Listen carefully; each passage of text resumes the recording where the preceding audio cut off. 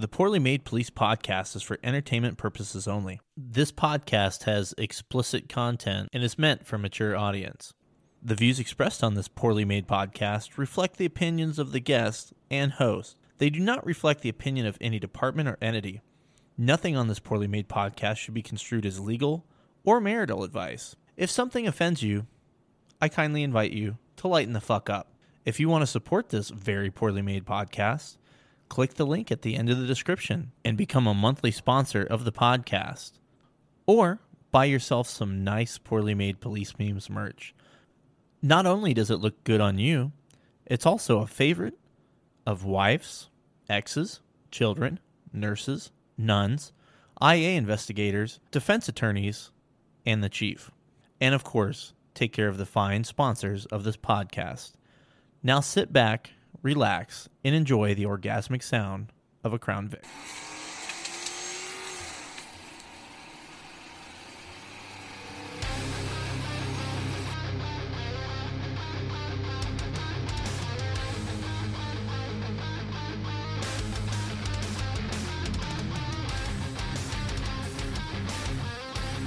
Oh, hey there. Welcome to episode 16, season 2 of the Very Poorly Made Police Memes podcast. I'm your host, Lenny. How are you guys? I hope this podcast finds you well. Maybe you're even in the shower and you just dropped your soap. I don't know. This episode, we traveled to jail and we talked to a corrections officer out in the Northwest. And we will probably do more jail episodes down the line just because different states, different jail type stuff. But I threw this out in the podcast a little bit, but Poorly Made Police podcast, Poorly Made Police memes. I don't know dick about corrections. So sometimes people have this expectation, well, I'll do some corrections memes. Well, I don't really know anything about corrections. Every once in a while, crank some jokes off about corrections. But with that said, the main focus of the podcast the page is always going to be kind of cop type stuff. But I'm not one of these guys that I'm going to say, oh, well, they're corrections. They're not one of us. I don't know, man. We're all on the same team, right? I don't get too torn up about that stuff. But I don't know anything about corrections. So this podcast was enlightening for me. I think you guys will enjoy it. We talk about a bunch of stuff. I learned a lot of stuff, and I thought it was fun. I had a good time with the podcast. I hope you guys will like it too. But before we get into the podcast, got to give big thanks to our friends over at OfficerPrivacy.com. If you listened last week, I spoke with Pete James, the owner of OfficerPrivacy.com, and it gave us a little more insight about what Officer Privacy is, where it came from. Just real quick, I hope some people didn't see that as like, it's just going to be an infomercial. Pete had a lot of good information to talk about. There was, obviously we did talk about Officer Privacy, but we talked about leadership styles, some of the things he experienced, and what I really took out of that too was not getting pigeonholed into one thing if you get into law enforcement. So I really enjoyed recording that podcast. I thought it was a lot of good information. But obviously, I think officer privacy is a very important thing. I pay for the service. My privacy is important to me. I don't want people figuring out who I am. If I go back into law enforcement, I don't want people knocking on my door. We still continue to see these events throughout the country where you're involved in something and you may do nothing wrong, but the mob thinks that you've done something wrong. And so, now they're going to dox you. So that's why officer privacy is so important. And they've got a couple different ways you can do it yourself. Officer Privacy created their custom easy-to-use software so you can navigate through the top 30 people search sites and delete your information. They have instructions for each and every site, and they include a simple way to keep track of it all. And they provide access to their software free for 14 days. Plenty of time to go through and remove your information. Or you sign up for the premium service. That's what I have. You don't do a thing. You fill out a basic form, get a little bit of information, and then their staff of current and former U.S.-based law enforcement officers remove you from the top 30 people search sites, and they monitor it for you. So, again, check out my friends at OfficerPrivacy.com. All right, without any further ado, let's play a little bit of music. And we've made it back around my list to my buddies over at Weekend Picnic, and they just dropped an album in late April of some acoustic tunes. So you guys should definitely check that out. But here is their tune, Suffer the Silent. And we'll be right back with my friend John Doe from the jail.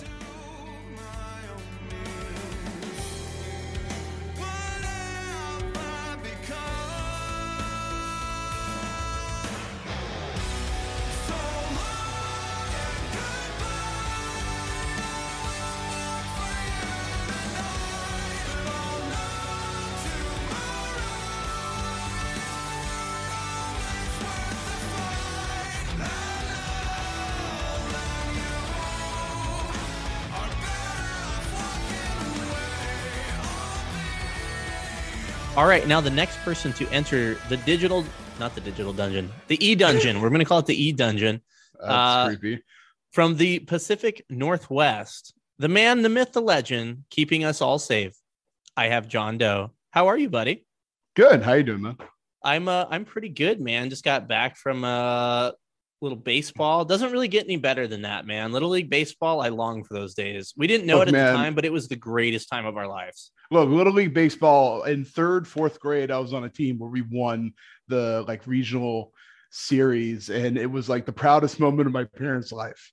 Like, they loved it. And after that, it's been downhill from there. I work in a prison now, and they're like, God, what the fuck are you doing with your life? And you are making money. Yeah, there you go. You were the first guy on the podcast that's actively working in a prison. I've had a few guys that, jumped into law enforcement, done some jail stuff before that, but you are the first prison episode, and I'm sure that we'll do more prison episodes because I'm happy to pop your cherry. I love getting my cherry popped. I'm sure that we'll do more prison episodes down the line because there's a lot of different, there's feds, there's different states, there's the city jails, the county jails. There's so much out there. It's ridiculous. Are private jails even a thing anymore? Does that still happen? So there are states with private prisons out there. The state I work in a state facility. So I don't have a lot of experience with it, except I know we get people from private facilities. Like we had a guy that came up from Arizona from private, and he was a lieutenant down there, and he came to us for a pay raise as an officer. So they're there, but from my understanding, they're just low pay. I mean, probably not all of them, but a vast majority of them are just really low pay, bad working conditions and stuff like that. I could see how that could not be the greatest thing when we should always be trying to save money, but when you have a for-profit prison, I don't know. When I was younger, my views growing up were more libertarian. The older I've gotten, it's definitely gone more centrist. But that's one thing I've always hated. Hey, let's have a private prison network. A private company is going to do it better. Oh, hey, now you have this private company pushing for harsher sentencing for, say, marijuana or different kind of drugs or low impact crimes or things like that. And hey, look, they have more people coming in. The more bed space they have, the more inmates they have, more money they're getting. There's just a conflict of interest with that. With the state, you don't necessarily want it to be cheap. You don't want to cut corners, but at the same time, you are looking to save money, but you're doing it as a public good versus trying to make a profit. So I think the state walks a better line, but then sometimes you have different prisons are incompetent, different jails. I mean, it all just comes down to the leadership. But I prefer a state-run facility in that regard. Well, it's like anything. I think, law enforcement on the street and then, behind the scenes, ultimately you're as good as your leadership, right? You can have shining stars throughout whatever organization, but an organization as a whole, if their leadership is shit, then the department's shit. Yeah. My prison I work at, we're over 700 or 600 people that work at our facility, security plus, food service, all shebang. So we have a lot of captains, we have a lot of management, and throughout, I've been in corrections for over 7 years now, 7.5 now. And I've gone from, I absolutely love my superintendents. They're fantastic to, holy shit, these people haven't walked inside the facility in a year. Same thing with the captains. Just when you have a larger facility, you just kind of see the gambit more than I feel like if you have a smaller jail. Yeah, different shifts. Hey, I like this captain. He works this shift. I can work that and feel like it's great. But when you work a small jail, there's only, let's say, one or two. And it's oh, shit, am I going to go with this guy or this guy? My brother used to work at a smaller jail, and it was him and two other people at night. Mm-hmm. And they were severely outnumbered, which I was like, this is kind of a bad idea. Oh, dude, it's nuts. So our facility, we're roughly about 2,000. And, off the top of my head, I think we maybe only have 60 that work the graveyard shift, maybe 45 to 50. It's really not a whole lot. You have maybe one officer per unit, one or two people that roam and take breaks. You got the mobiles that go around, but there's no one at night. It's nuts. The first time I worked a graveyard shift, I'm looking around the roll call room where the hell is everybody? And they're oh yeah, if there's anything that happens, you're basically fucked. Oh, that's great. Appreciate that. Really good. Well, before we get into the nuts and bolts, I wanted to have a quick discussion because I often trigger corrections people on my page for a couple of different reasons, but a little bit of triggering going on. I remember some of those. There's some triggering. Well, the first thing is detention versus corrections, where correct me if I'm wrong, detentions is more like your waiting trial kind of thing in a county jail.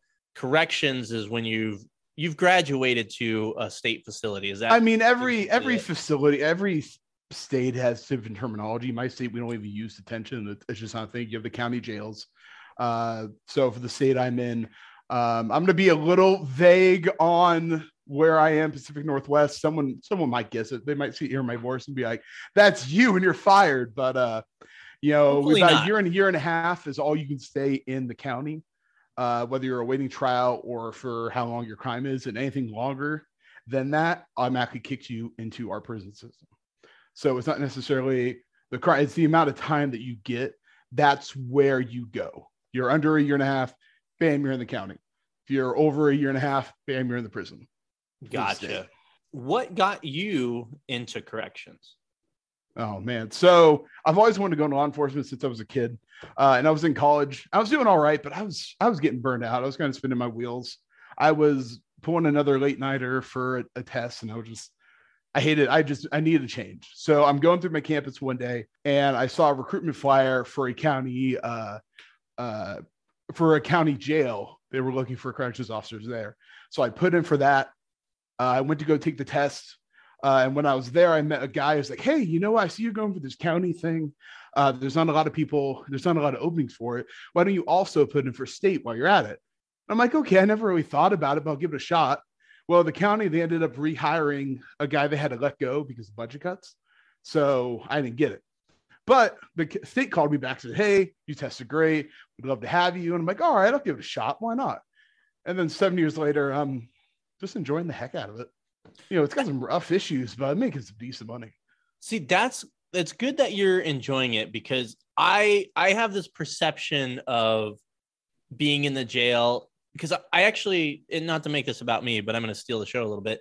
I got offered a job when I was a little bit younger to work in a jail before I had even been a cop. And I turned it down for monetary reasons, because where I got offered the job, I wasn't going to be able to make it work with money wise.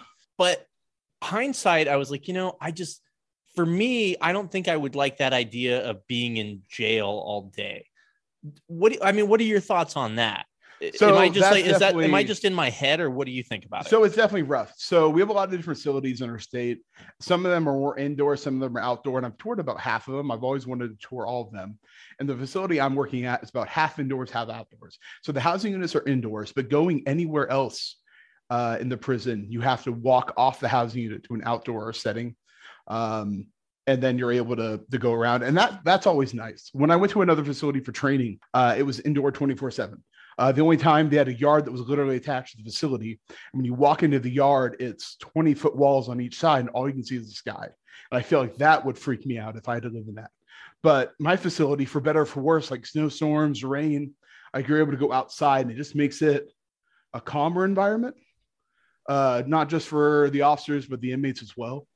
They enjoy being able to see a train go by, and that's what I think I would like. I think I would have trouble just working indoors without seeing sunlight for 8 to 16 hours. Yeah, I've always had jobs for the most part where I could at least see outside, or I could go outside for a little bit. And I've been lucky most of my adult life. I've had jobs where I was mobile, whether that's, I worked in a mall, I walked around a mall, or, cop. So I've kind of thought maybe about doing corrections out here if I wanted to maybe transition to a different part of law enforcement, but it got back in my head again. I was like, well, I don't know. I think it wouldn't be for me. I mean, do you have people kind of burn out pretty quick in that environment, saying, I can't do so this? Not everybody can do. You can be one thing I've learned about corrections. You can be a phenomenal person, someone I'd love to go talk to, have a beer with, play games with, whatever. That doesn't mean that you're necessarily good for working in corrections. Like the issue with seen a guy get sliced up. I've seen a guy have a heart attack. I've given CPR to a guy with an overdose. Like, you see some shit. There's some action. You're breaking up fights, but for the most part, it's dull. It really is. 9 out of 10 days you'll work, or heck, even with the COVID, we dropped from 400 fights a year to about 100. So there's not a lot going on. It's the same repetition every day. And some people get bored. Some people start talking to the inmates. And that's how I feel like people get compromised. We lost more people to just being bored on the job than we have that, got hurt and couldn't work it anymore. Corrections is you go from 0 to 60 in a heartbeat, but for the most part, it's 0. And the other part is just it's taxing a dorm unit. And let's say different units, you're from 80 guys to about 110 just by yourself. And some units are better than others. You have some of the incentive housing that, they just kind of go and do their own things. And then you have some units like the mental health units that you have inmates on your leg all day. And it's mentally draining. You could be at the end of the day, all you've done is just walk back and forth doing tier checks, but you're dead tired. You have made 100, 1,000 decisions and you just don't want to do it anymore. I feel like that a lot of people have trouble with that. They're coming in, they're thinking catwalk, shotguns, I'm going to break up fights. It's really, we're not just standing there being guards anymore. You're having to engage inmates a lot more. Like there's some prison systems where the inmates run the unit and the officers kind of do walkarounds. We're stationed like on the dorms in the center of the unit.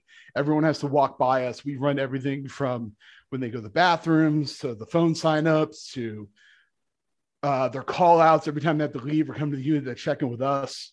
You're a babysitter. You're a weird way to say you're like a dad. You're like a counselor. There's a lot more talking on this job, interacting, putting out fires before they start than people think. You have to multitask a lot on this job, and I think it throws people by surprise. Now, you mentioned something about the pay, where my perception was working in corrections, the pay is dog shit. So it really depends on your state. So, I said the Pacific Northwest, this might blow where I'm at, but we're in the top 5, like paid in the nation. So if you look at like Idaho, for example, they're making, and guys in Idaho might butcher me, but last I heard like roughly 15 an hour, where we're starting in the 24 an hour range, topping out somewhere in the mid 30s, without overtime or shift differential. I'll be topping out like 80 grand. And for where I live in the area I live is pretty decent. Yeah, that's not bad money. I wanted to kind of get. There's some states that are like $10. Well, and that's something I wanted to get into. Is I saw a post. I don't remember where, but it was a graduating class, and I think it's somewhere in the South, of some prison guards, and they were big, like bigger than me, big, which is pretty big. And people were kind of cracking jokes, and I looked up the state, and I was like, all right, well, they're not going to get the cream of the crop. Like, they pay $10 an hour. So you're not going to get, you can't have these like crazy fitness standards for people that are going to make, basically they could go to Walmart and make more money kind of thing. And so I found that was kind of interesting. So like in this job, in the 7 years I've been here, I've had one guy run. We had a fight in the compound.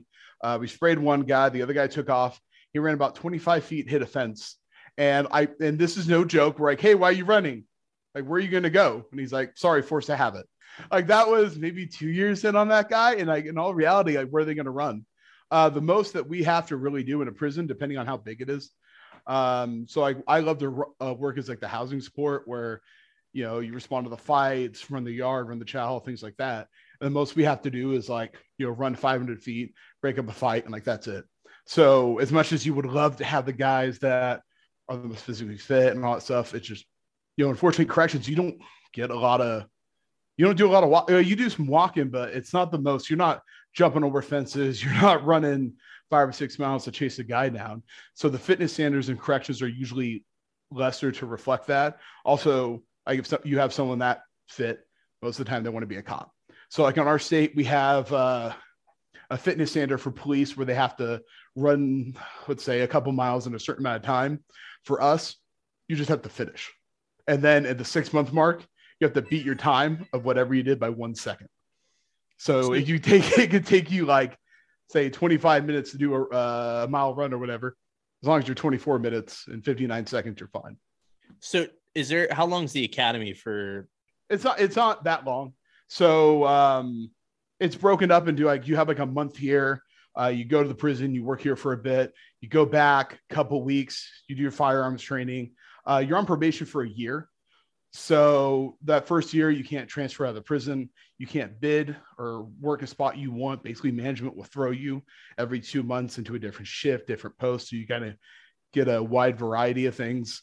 During that year, you're taking the Green Book, which is it's got a book of like every single policy, and you have to work with an FTO to go over every single thing. They got to check mark it off. They got to submit it. You have quizzes online. There's like 70, 100 quizzes you have to take. You have to have an FTO watch you take them. It's annoying as hell the first 6 months, basically trying to learn how to run a housing unit while studying for these exams. You get through it, but it's not as crazy as the academy. The academy, they used to be able to send you out for like 8 weeks. You would do the job, and then they would bring you back, and they would have to retrain you because the academy also taught jail stuff. And being in a prison, we never did. We don't do intake or anything like that. So they've decided that instead of sending people out for 8 weeks, we're going to break it up over the course of 6 months to a year, and then do that. I gotcha. Another place I wanted to go with this photo, and I'm going to reference it again with the fat stuff. All right. I myself, to steal my podcast again, I haven't given an update on the Poorly Made Weight Loss Challenge in a while, and the update is I'm still fat. Oh shit. Yeah, I basically kind of hit a plateau, so it's not like the worst. It's not like I'm gaining weight. I've basically kind of been, just kind of there, Yeah. And are you a golfer? I mean, I've done it once in a while. I got a buddy who I'll join, but I'm not like super into it. Okay, well, you should kind of get the reference because I was thinking about this today. When I go golf, and it's been a while. I really want to get out there and go golf. But when I golf, there's basically, well, at least for me, like a scratch golfer, so to speak, three phases of the game, right? Your drives, your iron game, and then you got putting. And the golfer's going to be like, that's not what we call it. I don't care. That's what I call it. When I go out and play, I usually can do 2 out of the 3 okay. It's that last one that I can't get right. And so I feel like my life is kind of like that sometimes where I'm like, God, I'm eating really well and I'm exercising, but I'm a fucking train wreck otherwise, and I can't get shit done and everything's a shit. Or, God, I'm so fucking happy. Things are great, but man, I'm eating like a fucking pig and I am fat and happy. So that's basically the status of the Poorly Made Weight Loss Challenge. Like, I hate to admit, I've been kind of the same back and forth. Like in college, I was a weightlifter. Like I was never the biggest in the cardio, but hell, I love going to the gym all the time. Started in this job. It was great. Got too comfortable, started gaining some weight here in 2019. I'm like, you know what? I'm going to go to the gym every single day. Went for about 6 months and then COVID hit. I lost so much weight. I was feeling good about myself. The gym shut down. 2022 ain't looking too hot. So I've been thinking about going back again. I feel like every time I'm like, hey, I'm doing great. Like something happens and I'm like, shit. I'm like, I literally like 2019, that was 6 months going, if not every day, like 3-4 times a week, really eating healthy, killing it, feeling great. Global pandemic. Well, shit. Yeah. And then everybody gets unhealthy. Of all the things I thought like coming at me that were going to stop me, that's not one. So yeah, I couldn't plan for that one. We all sat at home and ate, man. That's all. That's everybody. They just sat home and baked. I mean, granted, I worked every day. I was essential, but I couldn't go anywhere. I couldn't do anything. Our state even shut down like hiking and stuff for a little while. And I'm like, all right, I'm just going to stay home and play video games, which I love to do, but I couldn't do anything else with it. And yeah, it's a bummer. I think everybody at my work gained some weight. Well, so the other thing, with the Poorly Made Weight Loss Challenge, which I'm still like, I'm still going to be trying to be on the wagon, and I got a lot of weight to lose and I want to lose it. But I've been doing the intermittent fasting, which has really fucked my ability to drink when I record podcasts. And I just decided tonight, I have a lot of beer I want to try. Fuck it. I'm going to drink. And I don't know. We'll just say beer's not part of a fast, and the rum and Coke. It's fine. It's totally fine. Now, but so what I'm drinking tonight, because I haven't done a beer review in a while, is I have the Tiny Bomb American Pilsner, and it's made by the Wise Acre Brewing Company in the fine city of Memphis, Tennessee. And I don't know where it came from. It was magically in my mail one day. It disappeared one day. It disappeared. I got to figure out who sent it, but it's fucking awesome. It's really good. So are you having anything to drink, buddy? Oh man, I wish I could. So about 4 or 5 years ago, I got diagnosed with celiac disease. So that gluten will eventually kill me. So basically all drinking, like there's some drinks here and there, but even ones that are labeled gluten-free, I feel like make me sick. So I've unfortunately had to dial back on the drinking. Well, now I just feel like an asshole that I'm going like, oh, I'm just gonna start fucking drinking. The way I say it. So I come from a big Italian family. Like my grandmother was first generation American. Her grandma or my great grandma came off the boat. I grew up with some of the best Italian food you ever have in your life. And I just have to tell my family, like, you know what, you guys enjoy it. You know, like they make their own pasta from scratch. Like oh, man, they go all out. And they try to do some of the gluten stuff for me, which is appreciated, but it's just not the same. So I tell people, you know what, go live it for me. You know, enjoy it for me. I appreciate it. Well, I'm going to drink this beer and maybe some more for you, pal. You know what? Pour one out for me, bud. I appreciate it. Pour one out for the homies. There you go. So, okay. So back to that fat picture. The other thing, and I briefly touched on it a little bit, was this state had like crazy fucking staffing shortages, which to me, I was like, well, why the fuck would you want to work in a jail? Are you guys facing the same type of stuff? Oh, yes. So during COVID, corrections is always hurting. You know, luckily I'm in a state that pays more. I was never a very big union guy until I took the job, and then looking at the other states that don't have unions and how much money our benefits, how good they are versus the other states. Yeah, we make some pretty good money, and it brings people in. During COVID, we pretty much didn't hire. So we're always going to lose people. We always have a turnover rate. Let's say we have about 350 security officers that work at a prison. We're always maybe about 30, 40 short. You know, nothing too crazy. But during 2020, we hired 6 people, and we had an abnormal number of people that retired early. 2021 wasn't too much better. So we're down like 100, 125, something like that. And when you're at 300 people, it didn't sound like a lot, but I was mandatory twice this weekend. So I got off 145 and they're like, hey, you're stuck. I'm like, oh, that's great. Saturday, I'm okay. Sunday, I'm going to make it through. No, we went through everybody again. You're stuck. I'm like, holy shit, really? It's pretty rough. We're trying to start rehiring, but we've realized that coming out of the pandemic, even like the local Amazon security is paying pretty much the same starting as we as currently. Like the Amazon recruiter at the data center out here is actively headhunting our staff. We've lost 4 so far. Granted, they don't top out as well as we do. They don't have as much benefits, but with the amount of overtime we've been working lately, they don't care. And our state doesn't want to do any hiring bonuses. They don't want to raise the pay. So to top out in our state, it's 10 years. So you'll start out at the 43,000, whatever it is, and you'll top out at the 75, 80,000. But it takes you 10 years. You know, some counties like in our state are roughly our same pay scale. It takes them 4 years. The Amazon Center, you know, they maybe don't top out at the 80, but they top out at, 69 or 70. And for some people, that's good enough. You know, and they get to see their families and not get mandated all the time. So we're having some trouble right now. And then states that are making way less than us, like I think West Virginia, I was reading an article here a couple of years ago, they had to call in the National Guard to come work because they couldn't get enough staff. Yeah, when you pay people $12 an hour and you mandate them every day, they're not going to show up. Like, we're not that bad yet, but there were some emails going around like, hey, are we going to call the National Guard to come help us? So we're having a little rough one. Yeah, that sounds pretty shitty, man. And it's one of those things where your safety is at risk. Yeah. If there's not enough of you guys to, watch everybody. Well, we're graveyard. And so where I'm working right now, I work in the dining room. So I'll come in early before the day shift staff come in. And I walk in and it's like, hey, by the way, this post is gone. We had a med trip. This post is gone. We had to pull them. Hey, this guy went home sick. You're going to run both dining rooms until staff come in an hour later. What the fuck? Hey, we're going to have one of the food service people watch the dining room over there. Hey, we're going to have to send you on a med trip. So we're going to shut down the dining room for a little while and serve stack lunches on the unit. I may be painting it a little bleaker than it is, but that does happen every couple of weeks.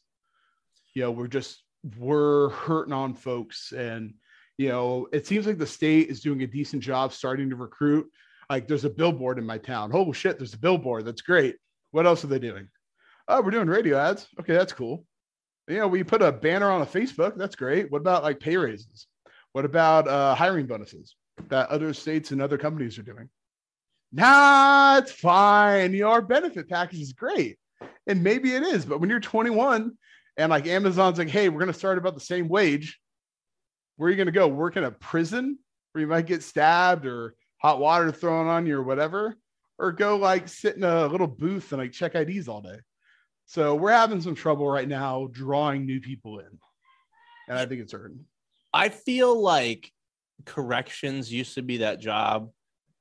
This is my perception that man, I don't want to work at a jail, but fuck, they pay really good. I'm going to go ahead and just do it. Where now that's not the case. Yeah, I mean, so the prison I'm in came to town in the 70s, and it was actually a top employer for a long time because it was just the highest paid thing out here.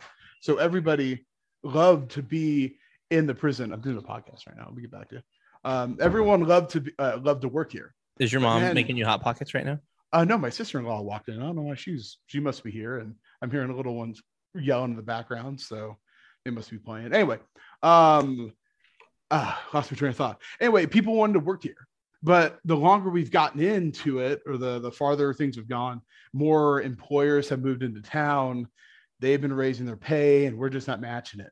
But I feel like in the big cities, yeah, there's just so much other things to do. No one grows up and like, hey, I want to work in a prison. That's just not a thing.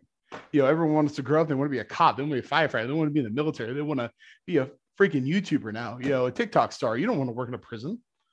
So kind of lost my train of thought when she walked in, but yeah, no, that's okay, man. It's just not like a top tier employer, and you have to have, I feel like, higher pay, benefit package, something to bring people in, and we just don't have that right now, or at least the state doesn't want to pay for it. Well, and I was going to ask you, because you said you wanted to be a cop. Is that still an aspiration you have? Or are you pretty happy doing it? No, God, no. Oh my God. 2020 killed it. There was a part of me that always wanted to be a cop. And there's still a part of me down there that would like to, but I feel so bad for the folks. So the prison is not like the dark, dangerous place that people think it is, where inmates are getting beaten 24/7, at least at our facility. We have a camera in literally every single mop closet. Like we have like a couple, like 2, 4, 5,000 cameras at our facility. There's really no place to hide to really do that. And honest to God, like the culture that we won't turn anybody in, dude, we turn people in for the pettiest shit out there. Like there is no real silence culture. And that was a place that I was going to go a little bit, is I feel like maybe there's this stigma out there that there's guys that are like, oh, well, you're only in corrections because you can't be a cop, where I don't think that's necessarily true. What's your thought on that? So, I mean, like, I feel like I could, and oh man, I feel like a lot of people look down on, so for years, like truly, corrections really it wasn't really corrections. It was just prison. You sat around, you had a club, you beat the shit out of some people. Like there wasn't a lot of work into it. You were security, but modern facilities, at least in my prison system, there is a lot more us going out and finding the issue and us trying to stop the issue instead of just letting the issue happen. If we have two gangs that are having issues, we're pulling leaders aside. We're trying to figure out what's going on. We're actively investigating these things. We're just not sit around, oh, hey, there's a fight. I mean, sure, we do that too. Just like if cops on the street, you stand outside a bank, oh, he sees a bank robber, he's doing it. But we're going out and actually trying to find, the drugs, trying to find these issues. And I feel like just people don't see that anymore. They think we're walking around like I said before, I thought it was just catwalks, walking around with shotguns, breaking up fights. But there's a lot more proactive, like policing. The best way to look at a prison is, the inmate population is the regular citizens of a town. The prison's a big town. You are the cops in the town, segregation's the jail. And you're having to go out and just be proactive and trying to stop fires from happening. And honestly, it's a lot more work on our end, but it makes for a safer facility.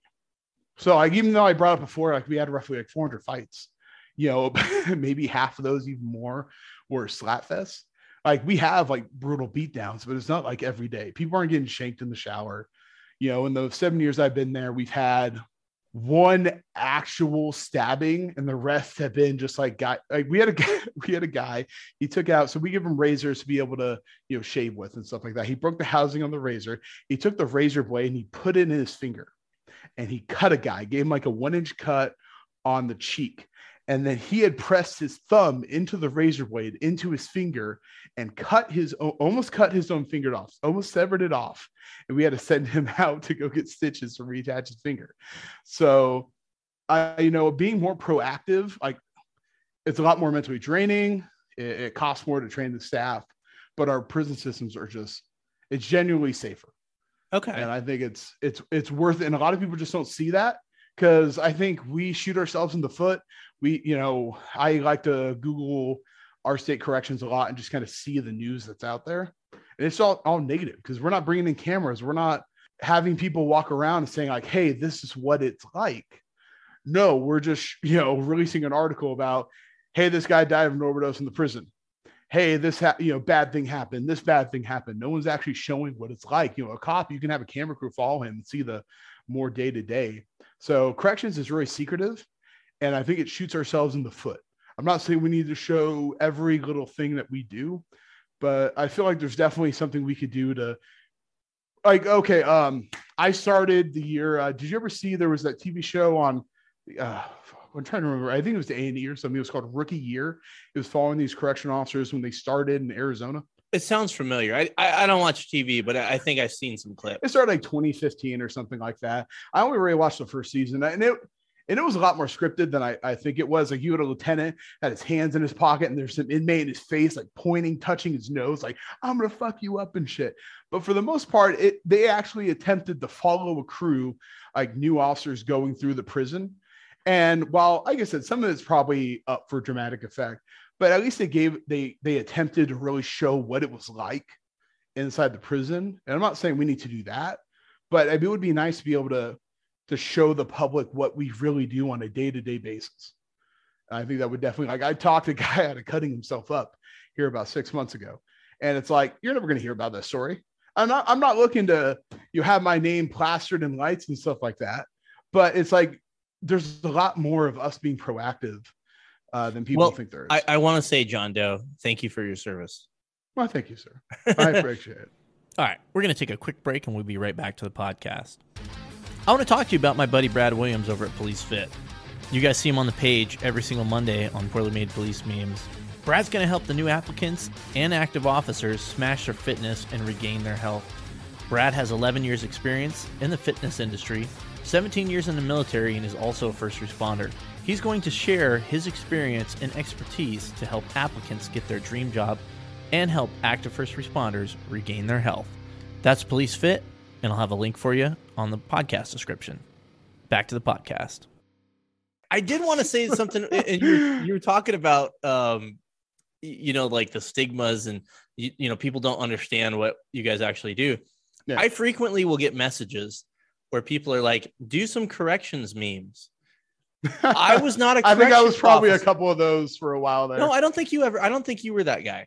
Maybe I've been following you, I think, since like 2 or 3 months after you started the page. Pretty close. I remember I maybe posted 1 or 2, but not crazy amount. I don't know anything about corrections, right? And like, I had the other, and granted, this is going to come out in like, I think 2.5 weeks or whatever, but yeah. I posted the one the other day about, like the ogres getting married, and I was like, oh, correction officer. You've had a couple great ones about Vicky White recently. That were just fantastic. Oh, that's going to be the grand finale. We'll talk about Oh my God. Not to put you on, obviously, since you work there and you know everything about it, but I would be curious for your input on something. Jail on the other side of the state, I can only comment on some things. Or the other side of the country, state. What am I saying? Yeah, I know. I'm not from Georgia or Tennessee or wherever it was from. Well, and I also got told if I use a Southern voice for somebody that's stupid, that's not very nice. So that was another thing that happened today. It's a joke. Calm down. Hey, you know what? It's a joke. Calm down. It ain't a dick. Don't take it too hard. That's right. Well, all right. So this is kind of a dumb question and a vague question, but no, you know what? I'm going to change what I was going to say. Oh shit. That's poorly made. It is poorly made. All right. And then I'll ask my dumb vague question. Getting the content that the people want. The content that people want is really shit. I mean, dude, you're following up like butt plugs and all kinds of stuff. So we sold Jolly Ranchers at the women's prison, and the female inmates had melted the Jolly Rancher into a dildo, and they were using them as butt plugs when they walk around the units. And then they had to get rid of the Jolly Ranchers. What? Holy shit. I'm sorry. Go on. That was like the only time I felt like I could include that story. Okay. All right. Let's focus here. That's really awful. Prison. On a police department, there's, you have the officers, but then you have like a specialty unit, you have detectives, you have sergeants, you have SWAT, you have traffic, you have all this or that. What are some of the different roles within a corrections facility? Within our prison system, we have the minimums, the medium, the max, the high security prisons. So every prison is going to be a little different, especially considering how old some of them are and how small. But for the facility I work at, you start at the bottom, you have the correction officer. That is the rank and file, that is working the housing units, the dining rooms, the general spot. You work your way up, you have a corporal position. They might have control over a couple of housing units, walk back and forth. We might have a property corporal that deals just with inmate property issues. Go up to sergeants. They're running housing. They're running like sides, like an east side or a west side or corridor 1 or corridor 2, and they have an X number of housing units, whatever. A lieutenant that kind of controls all that, and then a captain that runs the entire facility itself. So like at our facility, the lieutenant writes the majority of, like, let's say there's a fight where there's a use of force or sprays involved. They have to write the paperwork for that. They also take all the call-ins and have to like write the boards up. The captains are the ones that, do everything from the, the count, dealing with the public, all that jazz. Within that, you have even more. We do have a SWAT. So it used to be a Turk team. Now it's a SWAT team. We're going with the Arizona has a system that we're following. And we're just trying to update all our language. We have our FTOs. We have SIU, which is our drugs investigation group. We have our STM. So our state doesn't have gangs. Gangs are not a thing in our prison systems. They don't exist. What we have are security threat groups. let that sink in. So instead of just using a short word, now we have an acronym for it. But anyway, these, I'm doing air quotes here, security threat groups. Those are the gangs that the SCM lieutenant, they're going to try and get to know all the big players and all that kind of stuff. There's so much like up and down. You have like all the food service workers. So in our state, we don't like hire out like Sodexo or someone. We have our own state workers that serve the food. We have our nurses, nurse managers. We have our segregation staff. Our segregation has about, let's say 10 or so officers. Then we also have a lieutenant that kind of runs the segregation in there. So there's a pretty good variety of, hospital watch, people that go out. We have transport. They're the one transporting inmates between the different facilities, between the county jails. So there's a lot of moving parts. So there's a lot of variety where like maybe you get burnt out doing something else, you could transfer to another unit. Exactly. So every prison in our state is different.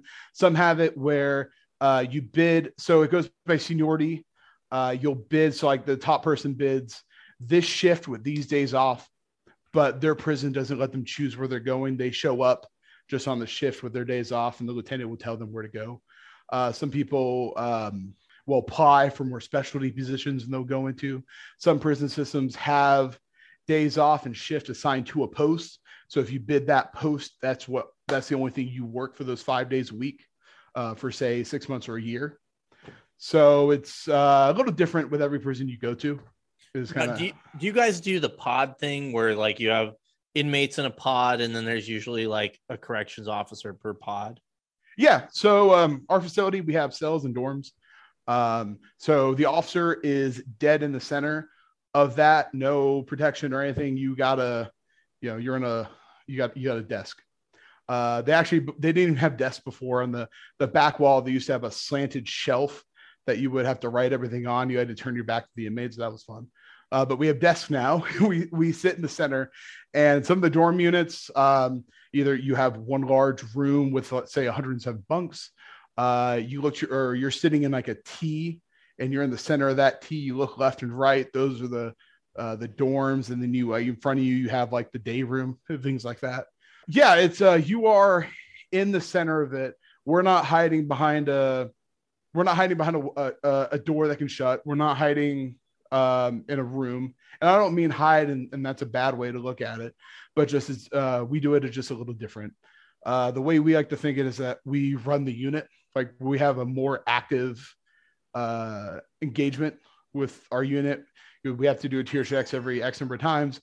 the way the unit is set up that the inmates always have to cross our path. So we always are talking to people and seeing them. Like there are some states where, have you ever seen the first Guardians of the Galaxy? Yeah. They had that prison scene Yeah. where you have the cells all around and then you have the tower in the center. So that's like some states where that's what it is. The officers are in the center. They're on the catwalks. They're looking around. And that's not like a bad way to, do things. It's just, different from what we do. You don't go on the floor unless there's a fight, you're looking for a guy or something, but we are unfortunately on the floor all the time. And all we have is OC spray. So we don't have a nightstick, a stun gun, taser, any of that kind of stuff. We have a can of OC spray and your fists, and that's about it. Now, in the dorms, how many guys are you watching at a time? So depending on the units, it's from 72 to 100, about 120. So you're by yourself with 100 people that are in prison.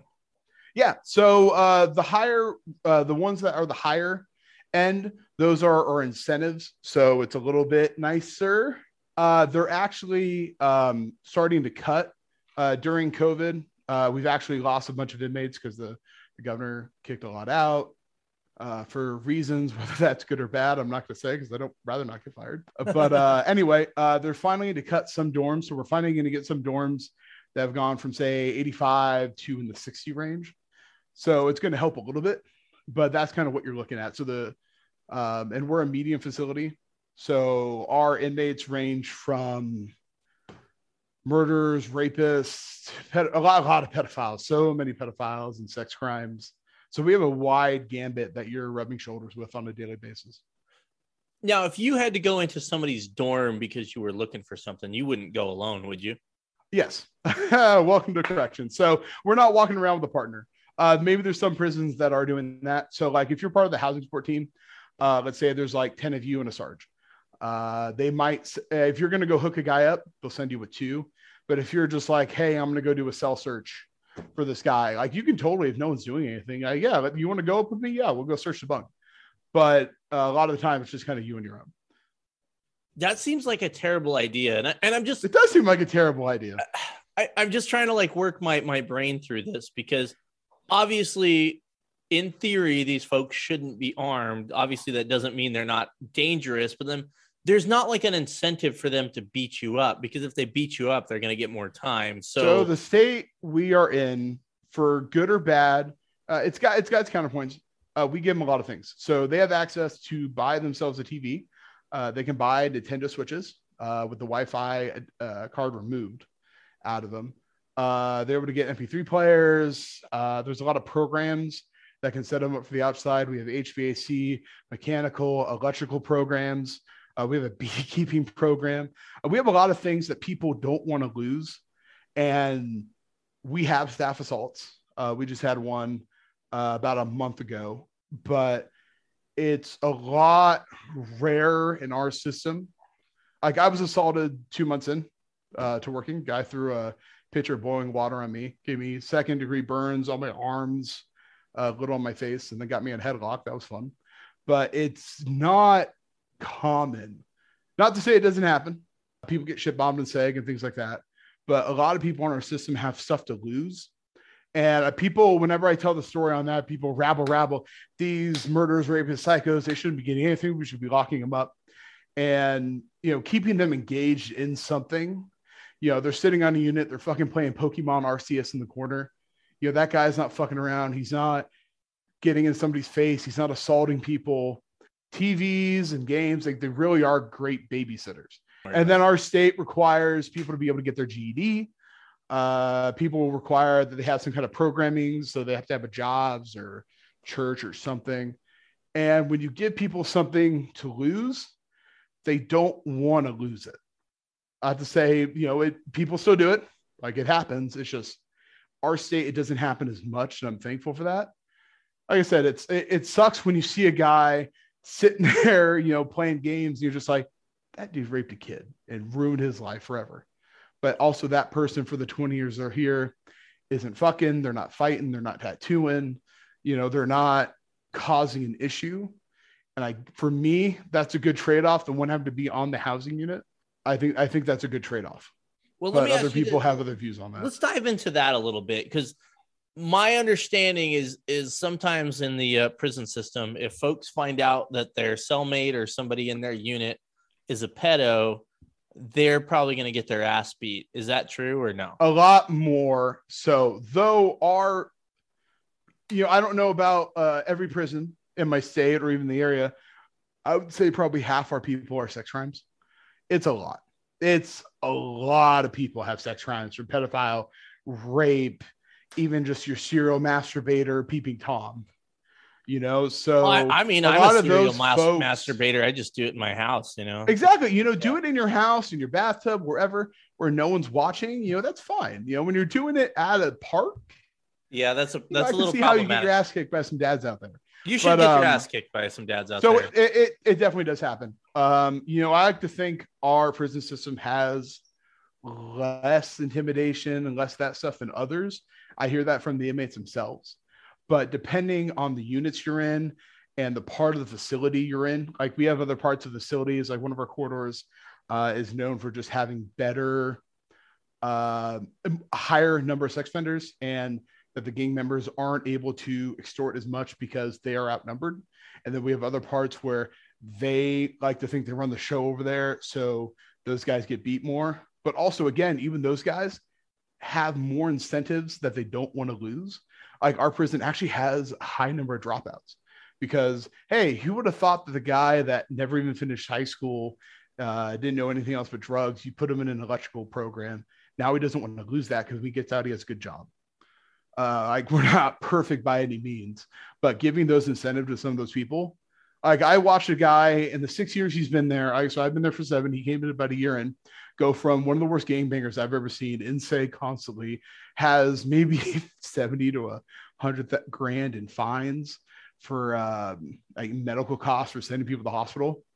Now the dude's an electrician and like upstanding, like a decent dude. When I say decent, that's for our standard, for our facility when you deal with people every day. But it's just, people haven't changed. Like the amount of people that come in that, I mean, okay, there's always going to be that story of this guy got out of poverty. This guy had a meth-filled mom. He was able to make it. Dude, when you're given that stuff as a kid, when your parents don't give a shit about you, you're not going to make it. Sure, there's going to be those stories about those people making it, but for the most part, you're fucked. And not all of them, but I'd say about 60+% of the folks at our facility are probably not going to come back. And our recidivism rates show that. Granted, they fuck with the numbers a bit, but you start showing people a different path. It's up to them to choose whether to do it, but I like to think it helps. Yeah, that's one of those things that I've kind of work through in my head, and I kind of go back and forth on what exactly I think about it, because half of me is like, all right, well, we don't want these folks to fucking reoffend. So, and that was actually one of the questions I have for you down the line, as far as, is there any rehabilitation, which you kind of answered. But yeah, I mean, it's all comes down to money, right? We put a ton of money into that stuff, but there's never enough. For a really good drug rehabilitation program, it's one officer, one counselor, and you got a unit of maybe 15 guys. And then it's very intensive managing those people. So we have a really good program that's maybe got a failure rate of like 5% or something like that. 5% of those guys, 10% come back. Like it's super low, but it's incredibly resource intensive to be able to do that. And when you have a prison system of, I'm going to throw a number out there, 30,000 people or whatever, you can't really have not one officer and one counselor per each 15 of those guys. So, they try to do as much programs as they can, but like half our budget goes to medical costs. Like people don't realize that the amount of money we spend for fixing up these guys' fights, cancer, cancer treatments, the Hep C pill that came out a while back, how expensive that stuff is. So like people think, oh, you're overpaid and that's where all the budget's going. No, like half the budget goes to medical costs and different things associated to that. So we only have the other half to work with, from everything from, paying our salaries to, replacing light bulbs. And then, a portion of that is the programs. So it's rough trying, everyone can bitch and complain in the office about, wish we had money for this and that, but like I think they do a pretty decent job with what we have, the resources we have, because there's never enough money, unfortunately. Well, and so to kind of go back to the other thing I was saying is, so, half of me is like, well, we need to make these guys better so they come back, because most of them are going to get out at some point.